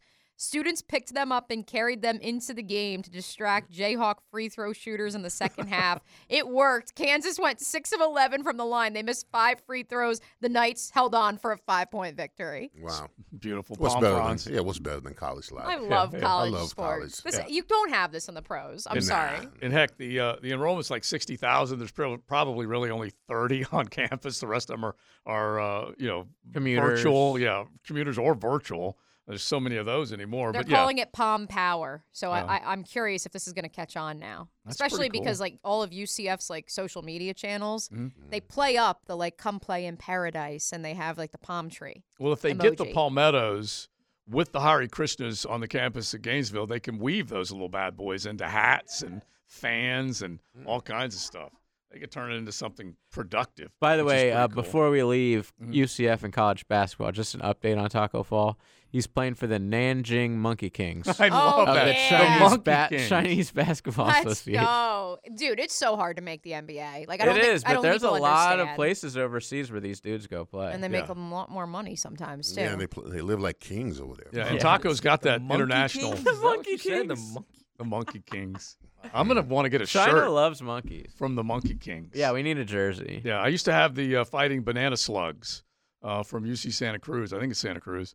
And so I like that. I like that. Monkey Kings. All right. So we've been talking about the college football world. We absolutely have to get to the playoffs coming up here in just a second because we got to make picks tomorrow.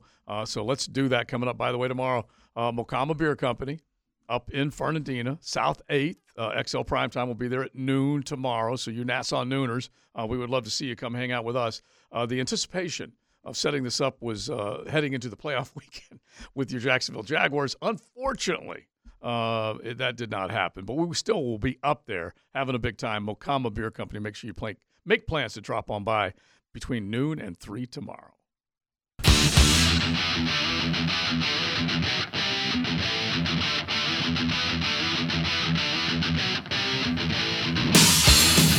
Grilling up lunch with Leon and the Sausage Dudes. Sausage with a purpose on 1010XL. I like it when JJ breaks the guitars out because that's what I want. Energy, rock and roll. We'll have a little Big Hair Heavy Metal Friday tomorrow. But I just like it because it cranks. It kind of gets us going. Although, what did we have earlier, Leon? One of those songs that Dan Lanning was playing underneath. That was the Isley Brothers, Footsteps in the Dark. Yeah, so that's definitely. And we chill. figured out it was Ice Cube. It's a Good Day is the song I he sampled play all the time. Which is okay too. But you got to pay tribute to the homage to the original. Absolutely, That's for sure. All right, now it is Wild Card Weekend, and I always argue with myself: is Wild Card Weekend better than Divisional Weekend? Same number of games. But the way they've set up Super Wildcard Weekend, it's more because you've got now 7 teams that make it into the postseason, and you now have Saturday, Sunday, and Monday. So Super Wildcard Weekend may be as good as any of them out there. So let's do it with our little Pacifico push to the playoffs from the Atlantic to the Pacifico. So many good games. So many good games. Such a good tune, too. And we take a look, by the way, Pacifico.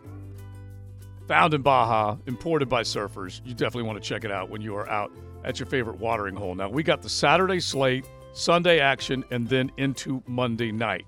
And so when we talk about games that are the most gettable, not quite sure which ones you would put in order as far as the most gettable games, but let's go in reverse order. And let's go Monday Night Football first, okay? Because I believe, and this is not an unpopular opinion, a lot of people are going to pick an upset with the Tampa Bay Buccaneers at home against the Philadelphia Eagles. 8:15 kick. Philadelphia is a 3-point pick in this game. But we all know they have wet the bed a few times down the stretch, losing to the Giants and so on and so on and so on, that they've lost here of late after starting 10-1. You smell an upset? I do smell an upset, and I do smell what Adam Schefter is cooking. He apparently has alluded to multiple times on programming today as I look up at ESPN, and I now see Dan Lanning on the Pat McAfee show. Adam Schefter has noted there may be a mystery team involved with hiring Bill Belichick, who has not yet fired its coach. Nick Sirianni is not necessarily on the most stable footing up there in the city of brotherly love. Right. Maybe Bill thinks he needs a already built, just needs a little fixer-upper.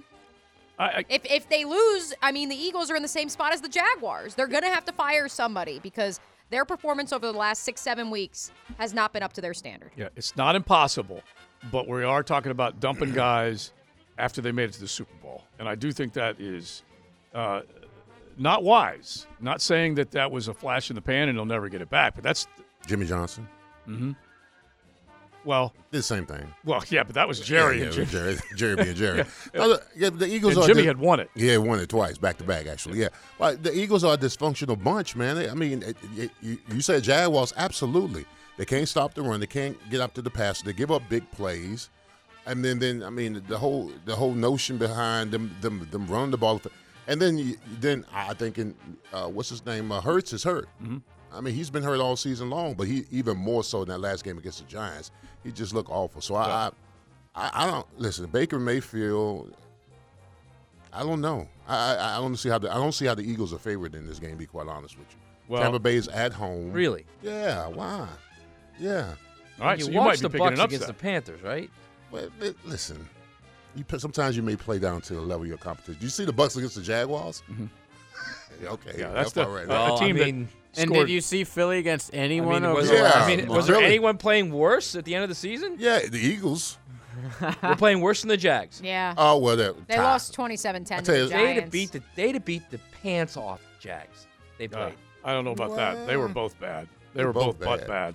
Could have been a tie. You're living off the name. Could have been a tie. You're living off what they Bro, did in the search your Super soul. Bowl. My soul is searched. All right, we're working backwards. Working backwards with our Pacifico path through the playoffs. When we take a look at Sunday night action, you got the Rams and the Lions, and it was pointed out to me, and I do agree with the texter that said it. This is not the Matt Stafford revenge game. This actually should be the Jared Goff revenge game because Goff's the guy who got dealt out of L.A. after taking his team to a Super Bowl. Matt Stafford was brought in as the savior in Southern California. They won the Super Bowl. So, yeah, maybe it is Goff that would like to get a little revenge over the fact that Stafford was dealt. I could see an upset here solely because the Lions, despite a great run defense, have one of the worst passing defenses in the National Football League. I understand they're getting healthier, Chauncey Gardner-Johnson and company making their way back into the lineup. But the Rams have Puka Nacua and Cooper Kupp. Guy's unreal. Puka is unreal. And guess what? Matt Stafford, and I will raise my hand, I thought he wouldn't be able to stay healthy. I thought the Rams were headed to tank town. He's looked awesome. Yeah. So And- if they can get that passing attack going, look out, Detroit. Yeah, and the run game, okay? Kyron Williams is a stud, too. Second leading rusher in the National Football League. He is a stud right now. All right, also on Sunday, Packers-Cowboys. So out of these games, real quick, Steelers-Bills, Packers-Cowboys, Rams-Lions. Where do you smell the upset the most, Leon? Those are the Sunday games. Trio of games. Bills are a 10-point pick.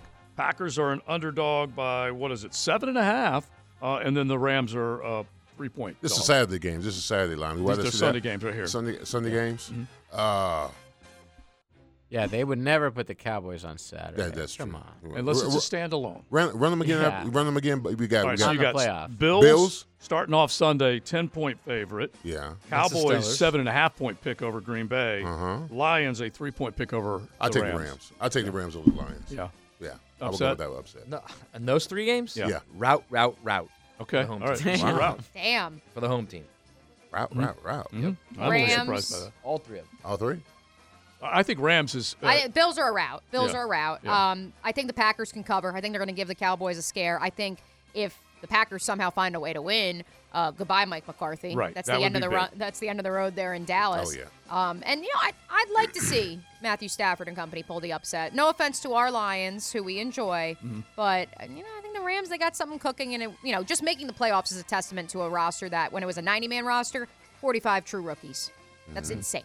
Yeah, it really is. All right, going back to Saturday's action, and it's the Browns and the Texans. This is where Jacksonville should be. Okay, Jacksonville should be the AFC South champions hosting the Cleveland Browns. That ain't happening. 4:30 kick. So it's the Texans at home against the Browns. That is another one that you can't quite figure out whether you smell an upset or not. If the Browns come in, they are the road favorite coming into Houston with that defense. Well, this is going to be interesting for me. Is that these two young quarterbacks? You got Jordan Love and you got C.J. Stroud. Mm-hmm. This is their first appearance in playoff action. All right, whatever you thought you did in the regular season, erase it off the board. All right, playoff intensity, preparation, all that stuff is in play. So I want to see how it's going to be important how they react to it early. If they can react to it well early and not get the best of them, I think they could play well. But if it gets to them, then you can see the rookies become the rookies. Okay, so I'm using the Leon intel here. Yeah. That means C.J. Stroud at home as a rookie would have a better chance than Jordan Love, even though Jordan Love is in his fourth year. Yeah, the comfort at home helps. The comfort at home helps. Yeah. C.J. Stroud. So in this Jordan situation. Love may have a tougher time. Yeah, he's going. Yeah, he may, especially on the road against the Cowboys, who are undefeated at home, play very well at home. It helps that it's an indoor arena for the Houston Texans, as opposed to having to go up to Cleveland. But that Cleveland defense is and that's my big thing. Interesting. That I think that trio of corners, and I've said it multiple times now on 1010XL's airwaves this week, I think it will be the best trio of corners that C.J. Stroud has faced this year, because don't forget, he didn't play the last time these two teams faced. And I know the fans are going to be watching the aerial assault on both teams or whatever they do, but I'm going to be watching Laramie Tunsil and Myles Garrett go blow for blow. It's going to be a game. That's going to be a game. That's going to be a fight. By the way, are we going back to Laramie Tunsil either 2 games ago or last game? He got flagged a couple times. Yeah. Was it offsides or holding? Yeah, it was a false start. At least once, and maybe a hold the other time, because he was a little aware of the guys coming off the edge. Well, that's inexcusable, especially if you're at home. Was that a home game when he was? It was a road game. It was a road game. Okay. Yeah, so that makes a little more sense. All right, I leave this one last as we wrap it up because I think of Pacifico when you go to a nice like Surf at the Bar, Taco, whatever, and you go and relax. They ain't relaxing in Kansas City. Okay, because Arrowhead's going to be, minus 31 wind chill? Is that what you said, JJ? Yeah, they're worried about it being too dangerous. Andy Slater is, who, of course, is a Miami writer. And by the way, I don't know this. This I'm worried about, honestly. I am worried about this. Tua Tagovailoa has decided not to wear the isotoners. He said he's going gloveless. No isotoners on Tua. A Hawaiian kid walking into that Arrowhead cold, Leon? Well, here's the interesting thing about when it's cold like that. They have warnings that say small pets and farm animals, keep them inside. But we're going to play a football game. Well, I don't even want to bring up what Matt said. Matt. Matt is doom and gloom. I'm not doom and gloom. I'm just trying to look. It's the end of the world. All I'm saying is, man, if you're talking about negative 30 temps, wind chill. Well, if something happens to somebody in that game, there's going to be a lot. There's going to be a lot of grief. It's more likely something happens to a fan in the stands in that weather than someone on the field. They may be in their cups and then just all of a sudden fall asleep. Exactly. Yeah, but we've seen that before. There's been video online of that. I'm going to tell you the worst thing that's going to happen to the fans is that their beer is going to freeze on them. They're going to be drinking. It's going to freeze. The one Cleveland fan where he literally fell asleep sitting up during the game, when that cold game. Oh, yeah. We've seen that before. Oh, yeah, exactly. So those are the ones I worry about. Yeah. Okay? I mean, listen, I had a tradition in Pittsburgh to where you couldn't wear sleeves during cold weather games, and you were not allowed to wear a jacket on the sideline. No jacket? No jacket. So yeah, I mean, but see, this tradition goes way back to Mike Webster way back in the day. Mike Webster never wore gloves, never wore sleeves or anything. He never had a jacket, so that tradition carried on. So when I come from the University of Miami and I come to Pittsburgh and it's cold, and it says, "Sir, you can't go out there with sleeves." I said, "Well, I can't come out with the sleeves. It's tradition." And then I'm sitting down and said, "Sir, you can't wear a jacket." "I can't wear a jacket." "No, you can't wear a jacket." So all that stuff is implied. Couldn't Big Surf at some point look at somebody and say, "No, I'm putting a jacket on"? No, bro, it's tradition, bro. Come on now, you sound like these Twitter babies. Yeah, you sound like a 2024 kid in the transfer portal. I'm just saying change the landscape. The Surfs I know, you wouldn't allow someone to tell you you're not wearing a jacket. But bro, you walk in that lobby, you see them 4 Lombardis. You fall in line. You fall in line. Matt would have been the first kid on Florida State to opt out of that bowl game. You're damn right I would. You're right. If I was a first-round pick, you better believe it. Fall in line. They'd be like, dude, you're an undrafted free agent. You know what? I'd have opted out. I'd have waited for my NFL cash while I was watching Apocalypto, okay? Yeah. All right, there you go. Pacifico Not Apocalypto. Pacifico push to the playoffs as we get ready for Super Wild Card Weekend. Bunch of ball games. If you are heading out, enjoy a delicious Pacifico or pick one up. A good cerveza, a good lager will go great with your NFL action. So let's keep it going into the 2 o'clock hour. Big Sirs, you are out. Enjoy the rest of the afternoon, man. I shall. He is. And thank you again for Tight Lady. Oh, yeah. I always got the Tight Lady, yeah. Always got to applaud the Tight Lady. Yeah, you're the man. Yeah. You're the man on that. All right, into the 2 o'clock hour, we will, of course, keep scouring X to see what is the latest when it comes to the Alabama head coach, when it comes to whether or not the athletics director at Alabama, Greg Burness, reached out to anybody, how soon we're going to find out about it. You know, you got the wheels up jet tracker everywhere. By the way, Brownwater Mac, one of my Bama fans, he had to gig me. I said, look, man, I have mad respect for what Nick Saban did. Okay, if he were anyone's coach, you'd look at everyone else's misery and take joy in it. But when he exits stage left, you can't help but at least smile just a little bit. That man's been ruling for a long, long time. Real quick, I have got a phenomenal bet you didn't know. Yeah. Oh. Okay. For the next segment. Okay. All right. Are we going to let Brett McMurphy join in on it? We may. Yeah. Okay. All right. Brett might know. Brett always knows. Yeah, we'll see. Speaking of our Alabama Nooners, though, High Tide on the South Side, one of our favorites. He, of course, is an Alabama fan. Yes, he is. He did send this in the 12 o'clock hour. Is upset we haven't addressed it yet. Bring me Shane Beamer. Bring him now. We're going to fire the next guy in a couple of years anyways. Sacrificial lamb. He'll be fun for a minute, and then we can poach Joey Freshwater from Ole Miss. How about sacrificial Shane? Okay, that's really not a bad play at all, for sure. All right, listen, you're right. The next one you hire is the next one you fire because it ain't going to be easy to follow St. Nick.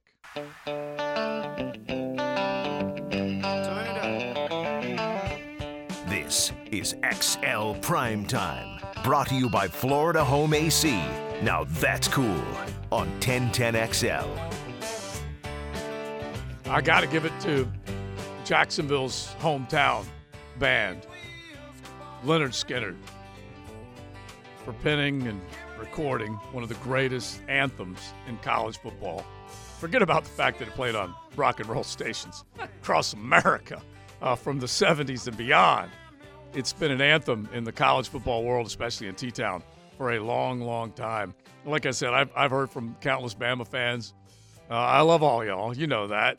But I can't help it. I mean, there's just a little joy in Whoville, and I'm sure it's reaching a lot of zip codes, okay? And it could be from the plains of Auburn down to Baton Rouge. You know, Big Vic next door. I love my Cajun bro. And Big Vic's like, finally. I mean, he's running out in the street. What? You? Finally. You know, because he's like, he looks at me with just like the most sincere face. He goes, when is he going to leave? And then he finally left. And so now you're going to find out whether you can start to own the roost.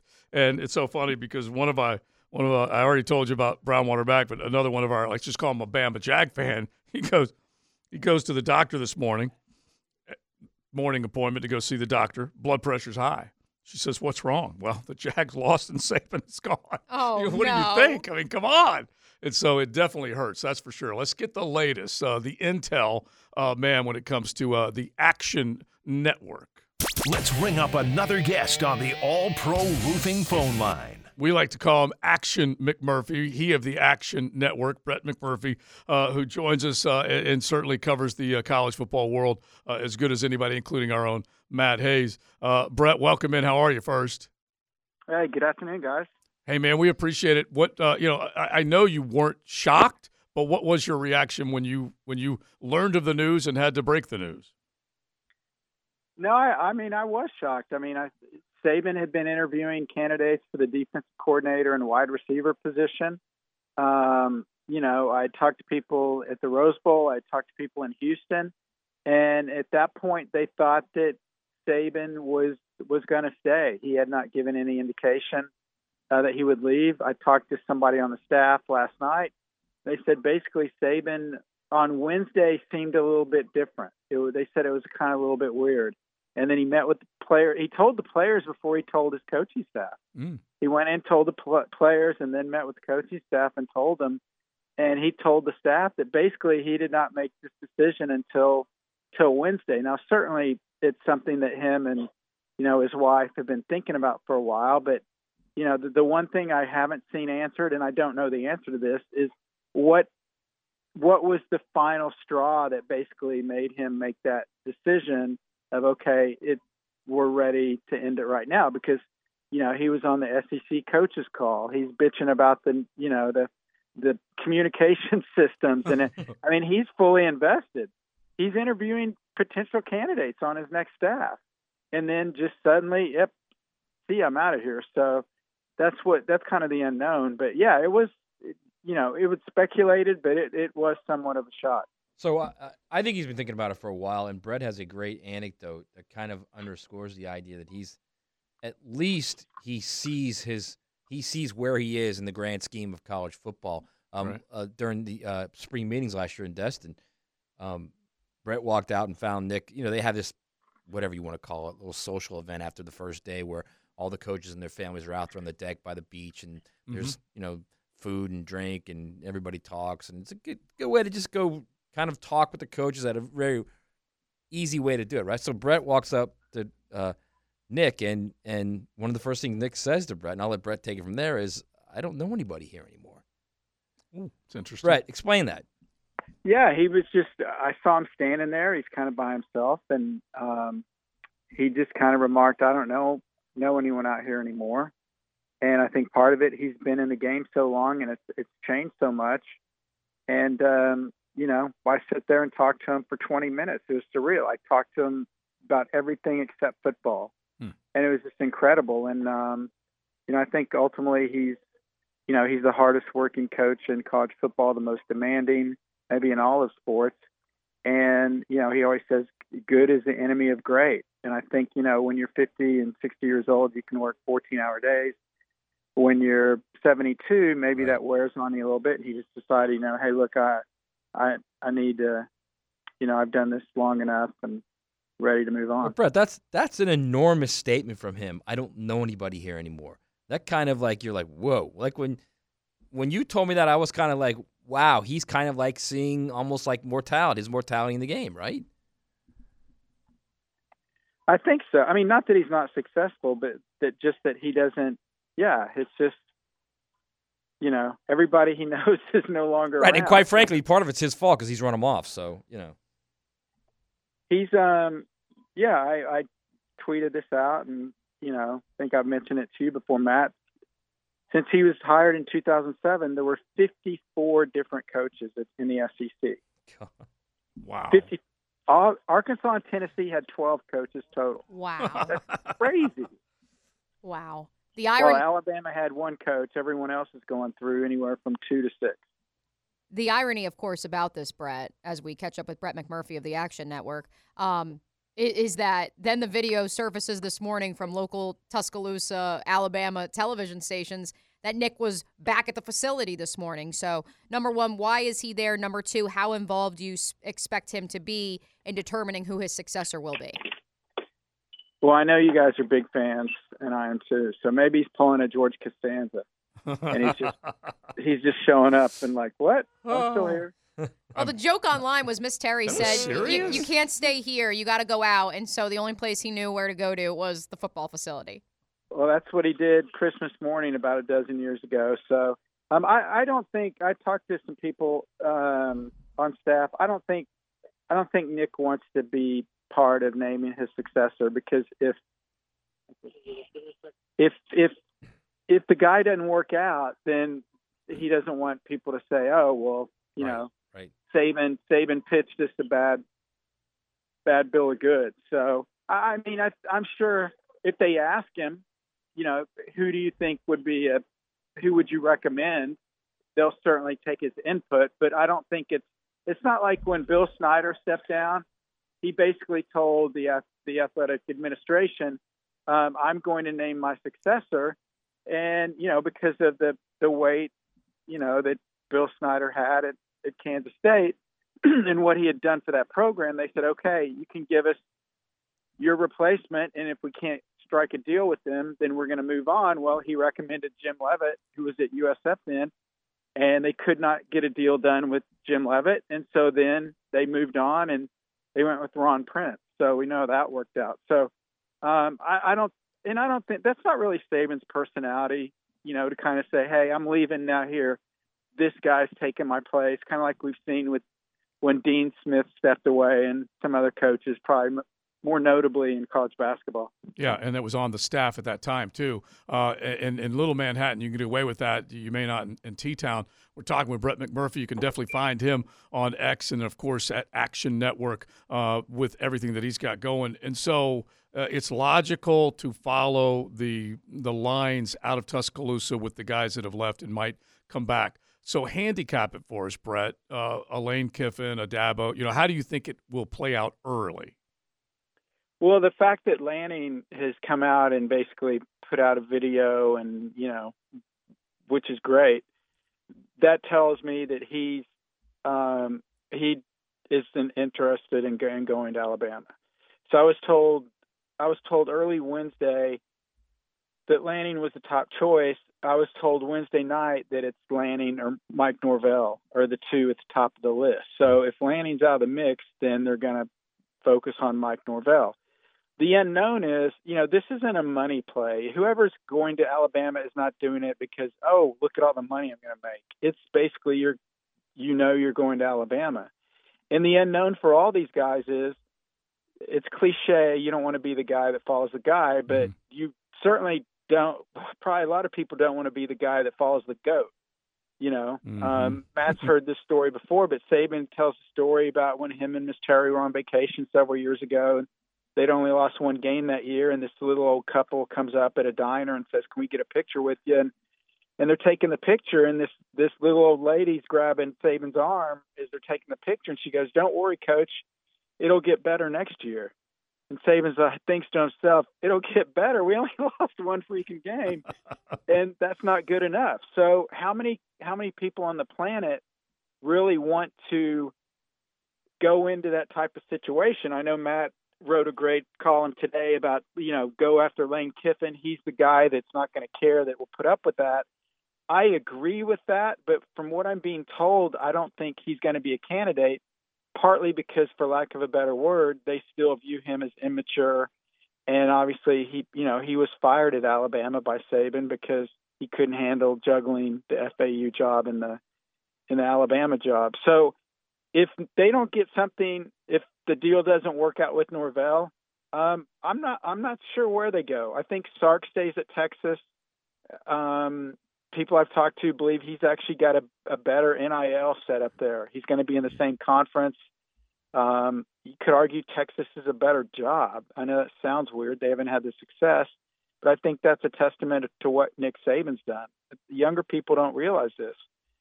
Right. 3 of the 4 years before Saban got to Alabama, they had losing seasons. Yeah. And then Saban rolls off 15 consecutive years where they are ranked at least 1 week at number one. Is that Alabama or is that Saban? Well, we're getting ready to find out. So you brought up Mike Norvell, and I think it's Mike Norvell or Kiffin basically at this point. So, and I look at this thing, and if it's Mike Norvell, how crushed would that Florida State program be at that point? And where do they go? They're decimated. I was actually thinking, I'll ask you, Matt. I mean, college football is as good as anybody. Who does Florida State go after? I don't know. Deion. I mean, nobody jumps in my mind. Deion maybe, but I mean, is yeah. Well, oh God, that's the obvious one. Yeah, it is, but I don't know that you can do that. I mean, because remember, there was already a wedge between FSU and Deion. Yeah, prior. I mean, it's I don't know, Josh Heupel, Eli Drinkwitz, someone like that, maybe Stoops. Bring him back. Heupel's not going to leave Tennessee to go. Yeah, I don't think he is either. That's the thing.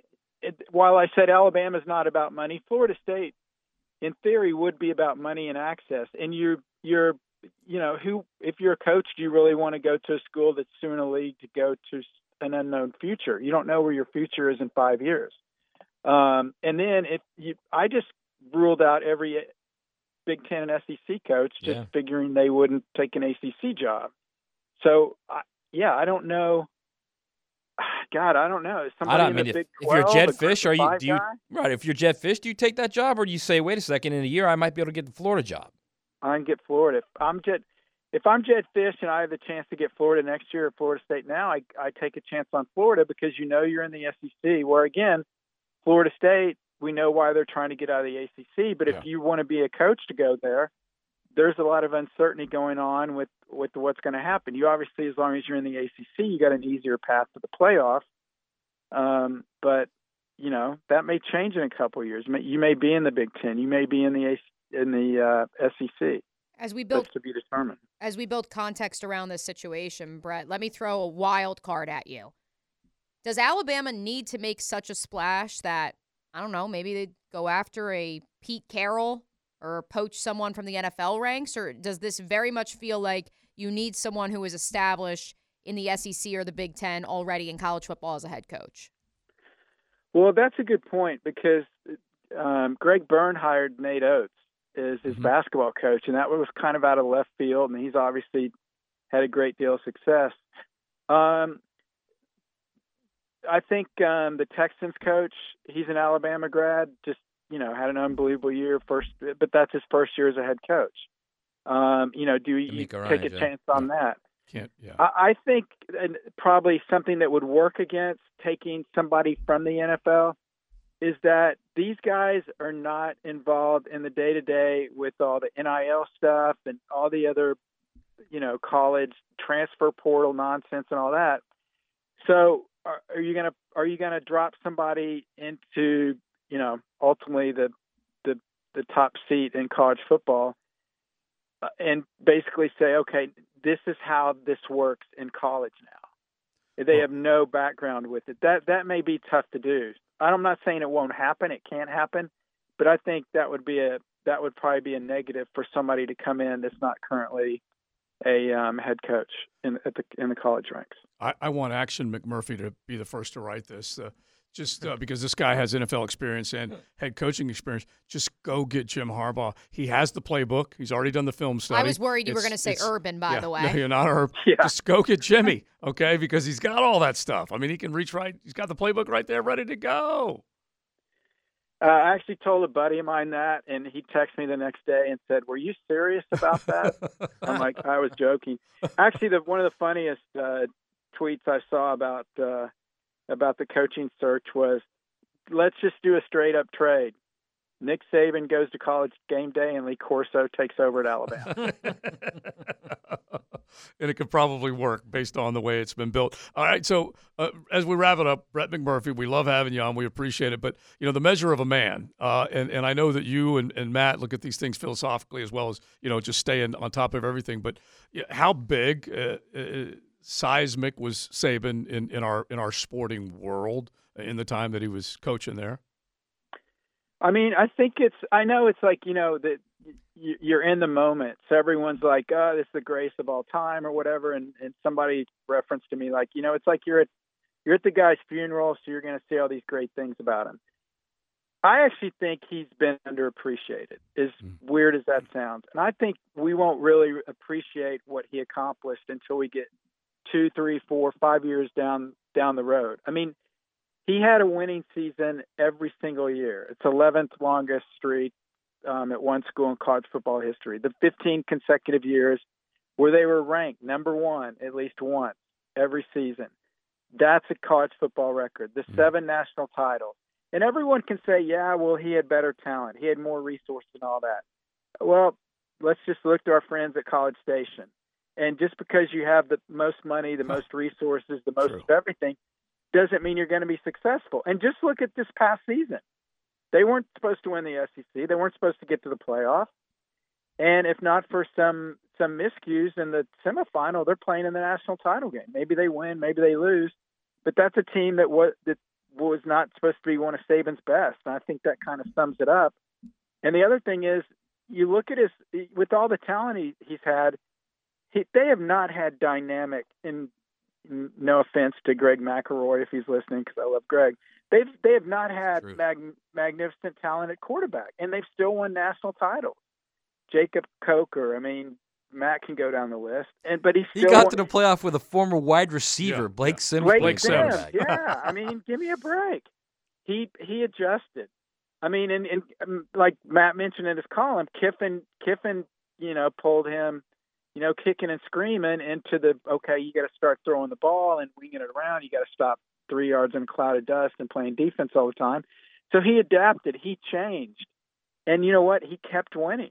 And he always won. And, ultimately, I got in an argument with the guy on an interview yesterday. He's like, well, he's not necessarily the greatest of all time in college football. And what about Bear Bryant? I'm like, Bear Bryant, you had like 5 schools in the country that could win a national title then. Now you've got so many that can do so many things with the portal and everything. I think without question he's the greatest of all time in college football. I would argue he's on the Mount Rushmore of the 4 greatest coaches of any sport of all time by what he accomplished. Yeah, I agree with you. I think he is the greatest. So we'll end it at that. Listen, man, thanks so much for the info and the insight.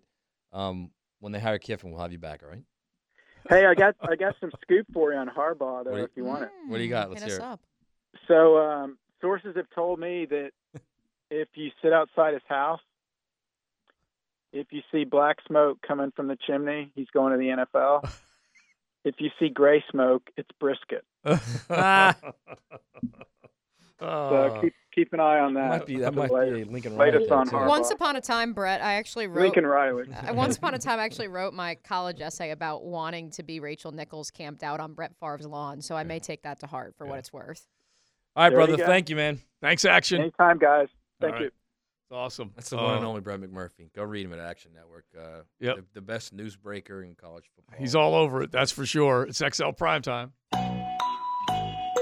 Bet you didn't know. All right, JoJo. I told you this was a classic, okay? This is Matt Hayes has Alabama come up with related. a bet you didn't know.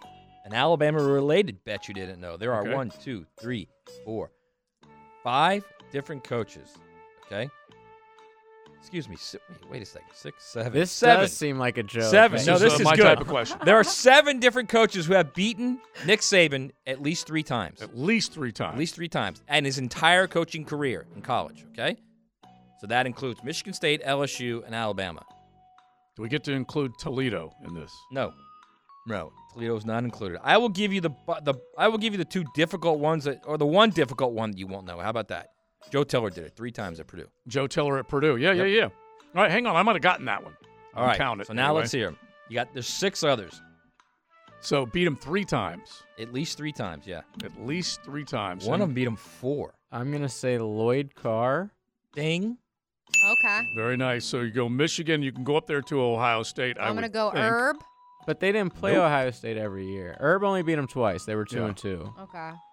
And I'm just going to guess, and again, these are guesses, when he was at LSU as well. What about Les Miles? Yeah. Ding. Yeah. Nicely done. JJ's rattling these Yeah, I mean, that was my Yeah. guess, and then I paused. So, JJ, give him credit. He jumped right in I there. did. Well, I'm I trying know. to think. I give you credit. I sat there like a Weasley little you-know-what. I'm also trying to think of somebody who has like the Big Ten crossover too. That was Lloyd Yep, Carr. that's a Right. good way to think. Yeah. Mhm. That's a good way to think. Who else did Michigan State? Well, you figure they It's not Kirk Ferentz. Sorry, Was it- America. Well, was maybe it Joe Pa? Yes, it was. Oh, Ding, Oh, JoJo. that was a good one. Okay, all right. So there's one more? No, there's 3 more. 3 Oh, more. Damn. Okay, and so we're gonna go in the SEC. Was it? I don't know if they played enough. All in the SEC. Fulmer? The 3 remaining are all in the SEC. Kevin Fulmer? Sumlin? Nope. Spurrier, Just Ding. one. There we go. Spurrier. Spurdo. HBC. Okay, so he lost to Spurrier one time at Alabama, but 2 times at LSU. I see. And so I was trying to think of another Bowden? LSU Terry Bowden? tie. Oh. What Bowden- about Bowden was named earlier, right? Right. Just- yeah. Terry Bowden. That's why I was. what about Mark Richt? No. No, No. Mark Richt. I Beat him once. got him fired. So Give up? did Yeah. you go Tommy? Tennessee. Who was Tennessee? Tupperville beat him once, I believe. Yeah, but Tommy Bowden. Oh, Tommy Bowden is your- Bowden. Yeah. Okay. Yeah. Who was No. Tennessee's It's coach? just we're at the end now. Philip Yeah. Fulmer? Yeah, JJ said Fulmer. no, Fulmer. That's a no.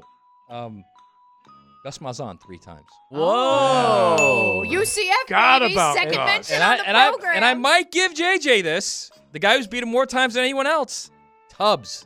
Oh, 4 times. the senator. Okay, so he beat him one time at Auburn, And one then time Ole at Miss. Alabama, but then a few times at I said LSU, Tommy, I guess. and I was hoping you would bite, but I just said Bowden. I guessed wrong. All right, that's pretty good. That was a good one. Yeah, that was awesome. One, right? Yeah, that's a good one. And look, it's so rare. You want to hear some more names who've beat him? Barry Alvarez twice. Hugh Freeze obviously twice. Mm-hmm. Hayden Fry twice. Herb twice. See, there was an Iowa connection. Houston Nutt twice. How about that? Arkansas. Tom Osborne twice. Mark Rick twice. Dabo twice. Gary Barnett, Frank Beamer, Mike Bellotti, Mac Brown, and Watson Brown. Good old Watson. Remember in 2000, Who is that? he was at LSU? Yeah, well, he was UAB at Vandy, too. beat LSU. That was like his low point at that program, sort of like the Louisiana Monroe. Mm-hmm. And Watson Brown was the coach of UAB then. Yeah, that's classic. All right, now, real quick, and we could just keep the music going just for the heck of it, but you now have, since he exited, what was it, a total of 17 years that Nick was there? Correct. So the longest tenured coaches right now, the obvious is the one that – Harbaugh? No, the one that always gets to be brought up, and it's a drinking game. Yeah, Kirk Ferentz. Mm-hmm. So he's been at Iowa for 24 years. Oh, my God. Yeah, 24 years. After that, just see if you can hit the top 5 here. Well, I quote tweeted at the same school, you mean? No, yeah, at the same school right now. Longest running right now. Kyle Whittingham's definitely longest tenured guys. So Kyle Whittingham is tied second. Mike Gundy. Mike Gundy is second. A good one. So 19 years for those two cats at Oak State and at Utah. I'm 40. And then the next ones? PJ Fleck, maybe? No, he just got there. No, he's been there for like 9 years, man. No, he's been there like 4 or 5. PJ Fleck just got to Minnesota. He got there at 18. He was at Western Michigan. Yeah, he was at 6 No, years. He's been there longer than that. Yeah. Half a decade for him. Because Guaranteed. Harbaugh's No been there for like 9 years. Our boy, the program, Mark Stoops. Oh. Only 11 years. Only 11. But he would be one of the higher. He would be one of the higher ranking SEC coaches. Yeah, that's for sure. It's more than that. Yeah. What about the guy that beat Miami at Middle Tennessee State? These are definitely group of 5. The guy at Middle Tennessee State's been there He's forever. gone. No, Yeah, he left. That changed because the Schaefers he was there were forever, there too. Yeah. All right. See, these last two are one from outside of the Power 5 and one from inside the Power 5. Oh, okay. So one from outside. Inside the Power 5. Yeah. I'm missing someone You'll be obvious. surprised. You'll hit yourself in the head. Yeah, I'm missing someone obvious. No I'm doubt. just going to go real fast because we got to go. Dabo. Oh, duh. Right. Yeah. Dabo has it been that 15 long? years Wow. at Clemson. 15 years. And he took over in the middle of that season in 08 and then was hired in 09. And the other guy is Air Force's Troy Calhoun. So there you go. Hey, real quick, you know who else beat Saban? Zucker. Yeah. Zucker. Yeah, and we are in going his back. national championship season, no less. Frank Frangi's ears just perked up somewhere. Yeah, exactly. Still trying to get him a gig. It is XL Primetime. This is XL Primetime, protected by Preferred Roofing on 1010XL. 35 minutes past the 2 o'clock hour. One more segment to go on this Thursday edition of XL Primetime. Great to be with you once again until 3 o'clock on Thursdays, even if that means the Jacksonville Jaguars have been eliminated from the 2023 postseason. Do want to note, since I know the conversation's coming, the Tennessee Titans, less than 2 days after firing Mike Vrabel, after their principal owner did not meet with reporters, but at least met with the team's website, Rand Carthen, their general manager, did meet with reporters. Was the Adams jet spotted in Gainesville? Is that what you're about? No, they actually have released new visuals of the new Nissan Stadium. Renderings. So Nice. I'm curious if the mourning we've been hearing about in Nashville is so real. Are they trying to soften the blow, or what's gonna be the strategy here? Maybe we were talking about the fact that what will happen when these stadium renos are brought out again by Jacksonville when it comes to approving funding for this refurb. And they're trying to turn the page. They already happily did everything they needed legislatively to get that stadium going. So, it may be taking their eye off the ball because players were not pleased as far as Mike Vrabel being let go. And I don't know where fans are. The son-in-law, he was already scarred by the season and was happy with Henry's last game performance. He's probably thinking more about that than he is Vrabel more than anything else. Speaking of Vrabel, Robert Kraft did just meet with reporters live in Foxborough to take questions as to what led to the decision to part ways with Bill Belichick. We were talking about this on our pre-show meeting. The Patriots are not exempt from the Rooney Rule. I don't think there was ever a way in which, and I've heard the rumors of, did Gerard Mayo have in his contract that he's the coach in waiting? In this day and age, that was never going to happen. They are going to have to follow through and interview multiple candidates, just like the other 31 teams in the National Football League. But from what I've seen, and I haven't looked too much, and JJ, and I know you have a couple quotes you want to read off for us from Robert Kraft. I haven't seen any specific, hey, do you have an idea who you're targeting? The bar's pretty vague. self-explanatory. Yeah, so they asked him like who he's looking for or what he wants to see in a new coach. His quote is, "We're looking for someone who can help us get back into the playoffs and win." Thanks. Appreciate that. Yeah. A lot of good information there. That's not unlike everyone in the league. Yeah, exactly. Which, by the way, this is. I don't know how much Robert Kraft is doing. Yeah, like he is so old. Like, and you see him in that presser today, and well, heck, when he just started his. It's tough. It was like, wait a minute, what's going on here? I feel like his son's probably doing most of the heavy lifting. Like Stephen Jones is doing more than we may realize for Jerry Jones, but Jerry Jones is still out in front and visible and can carry on the conversation and so on. But that one was a bit odd. But the other one, just this is like a semi-aside, isn't it interesting that the International Series was announced today as far as those teams that are going to be over across the pond again, Jacksonville being one of them. They're the marquee or flagship team, you might say, as far as the International Series is concerned. There was a statement from Shad on that, but not a statement as far as the season goes. I think that's worth pointing out. It is worth pointing out, and it's funny you bring it up because, I felt like Peter Schrager tweeted it, and it was so true. Like, they come on the air for Good Morning Football. They know the international schedule is about to be released, and those NFL Europe and NFL, international people are probably so hyped. Yeah. And then the Patriots go, we have a press conference at 12 and Bill Belichick's done. Yeah. And it kind of buried the lead there. So I think Shad kind of benefited in that regards from the biggest news of the day. Yeah, because I looked at him like, oh, there's a statement from Shad. Oh, it's about the International Series. So, look, I would like to hear from him. I think it's important, especially when you went from we've cracked the code to, well, we cracked up and we missed the playoffs. And so I thought I might hear or the firing of one of your employees. Yeah. Multiple. Yeah. Yeah, anything. I thought, you might get a little something, but we did not. But hiring coaches is not easy. If you take a look, in other words, Nick Saban was a proven quantity when he went to Alabama. We all know that because he had won a national title at LSU, had won in the SEC. Went and tried the NFL, comes back. After he claims he said no, he finally said yes, and he comes back. But listen to the numbers before he got there, and this is sandwiched in between success. Okay, you went from Paul Bear Bryant to Ray Perkins. He was short-lived. He went to the Giants. Bill Curry did not do a whole heck of a lot, but still had a 722 winning percentage. Matt, do they still rip Bill Curry to this day, even though his winning percentage was not too bad? Before or after the brick was thrown through his coaching? Exactly. I mean, they just had nothing but hate for that man. Anyway, Gene Stallings, they win a natty. He moves on after being there for 7 seasons, had a slightly less win percentage compared to Bill Curry. But anyway, he won a national championship. After that, Mike DuBose went 24-23. Dennis Franchione went 17-8. Mike DuBose won an SEC, by the way. Yeah, won a league championship. Franchione had a better record, but was so bizarre. He just got run. 17-8 was his record. Mike Price got run, and we all know, roll tide roll. Never really signed the contract. And did he coach a game? Oh no, he signed the contract. Yeah, he just had he had a date with destiny in a hotel room. Yeah, he did. City. It was a date with destiny for sure. And then Mike Shula went 26-23. And then Joe Kynes, the great Joe Kynes, that one game. And then after that, Nick Saban just took off. It's not easy to get the guy. And they knew that guy before they got him. So Chris Lowe got Nick Saban to speak his first comment since retiring about a couple hours ago. And Nick said something interesting.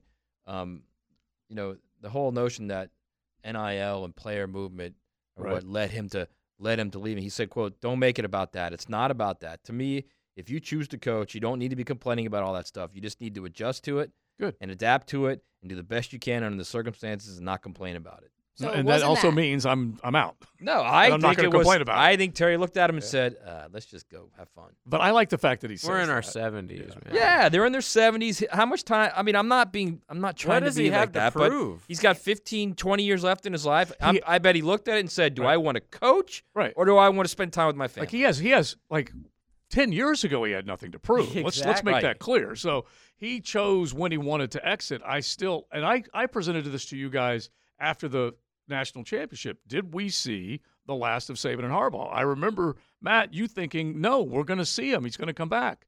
Well, if you add up what you thought and maybe what McMurphy said, there might be something that popped up that made him, because it's catching a lot of people off guard. I think Miss Terry.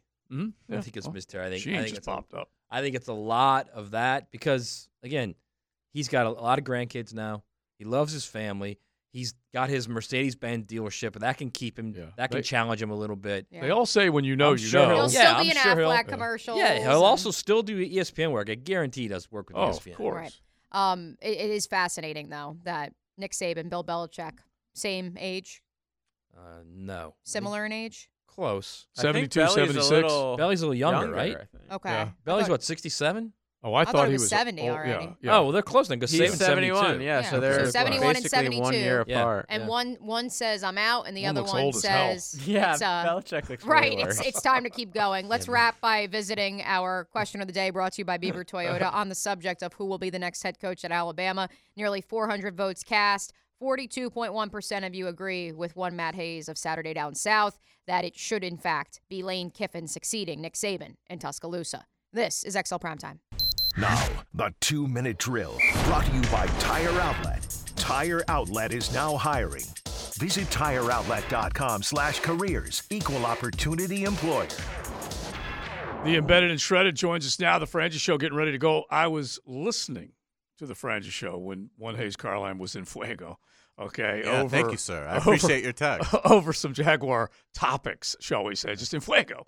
And then came the news that, it lit Tuscaloosa on fire with Nick Saban. Yeah. Honestly, bro. We had Pete Carroll while we were live on the air. You guys had the real bombshell. It was unreal. I mean, I thought he'd coach forever. Yeah. I was shocked. Yeah. And, now it'll be fascinating to see how the dominoes fall, and the dominoes in the NFL, how they are going to fall. And that is what leads us into today's handoff, Joe, because I am going to make the case today on the Frangie Show that Shad Khan should go after Bill Belichick. Bye-bye Trent Baalke, bye-bye Doug Peterson, bye-bye Press Taylor. Well, that's go big. Get Belichick. Oh, my God, I love that. That's a 3-for-1 deal you're talking about right there. Yeah. And can this you give us team a is sneak lacking. This team is lacking attention to detail. Yeah. And while he's got flaws in terms of identifying personnel, that man's attention to detail remains impeccable. Oh, my gosh. Yes. And it's exactly what this organization needs after that collapse where they were a mess operationally on offense and they were blowing gaps and coverages on defense left and right. Bill Belichick would solve all that. I love it. Solve now all of that. And he's got his quarterback. Yeah, and he's got his receivers. There you go. So he doesn't have to draft any of that. And he's got, look, you think I trust Bill Belichick to build an offensive line? Absolutely. You think I trust Bill Belichick to go identify some interior defensive linemen? Yes, absolutely. Make it happen. You're talking dirty to me. You know that, right? Make it happen. You're talking dirty this to me. Is and a I like cutthroat business. And if the best to ever do it is available, you owe it to your paying customers to make him tell you no. Yeah, it's true because Shad went after well one guy done. before. Look, I mean, the fans love that. I mean, listen to the studio audience. The Shad went after what he considered one of the best before in Urban. And you can't just why would you just cede him to the Atlanta Falcons? Yeah. Why would you allow Arthur Blank to I guess I'll take Belichick if no one wants him. Yeah, and he'll write a check. Why would you allow that to happen? Yeah. He'll write a check. Go make it happen. All right. So you're suggesting, Carline, the mystery team that Adam Schefter is alluding to. I think Adam Schefter's alluding to the Cowboys. I do too. I think Waiting Adam for the Schefter is McCarthy alluding shoe to to the drop. Cowboys. Until Shad but to me, swoops in. there's no reason why It makes it happen. Shad Khan should not be in the mix to get Bill Belichick. Look, it's unfair to Doug Peterson. He doesn't deserve to lose his job. I mean, I like Doug Peterson. I think he's a above average to good coach in this league. But he's not Bill Belichick. Right, I've always said he did beat Bill Belichick. In one game. He's got a statue to prove it. Yeah. But I've always said that Doug's the most professional guy they've hired since TC. Professional and Bill Belichick. Yeah. Bill Belichick that would teaches fit. the organization how to do it for the 3 or 4 years that he's here, and then you move on. You have the quarterback. You need attention to detail. Love that. And that's what. And the other thing I love is we say goodbye to you and we get ready for the next 3 hours is that he could become the winningest all-time coach of the National Football League. Hey, Tommy came to Florida to make the dream happen in Tampa. Yes. Yeah. Let's get Bill in Jacksonville down to Florida to get that Super Bowl away from Foxborough. All right, you're the man. We'll be listening, Hayes. All right, thank you, guys. Thank you, sir. He just did all of our takeaways right there.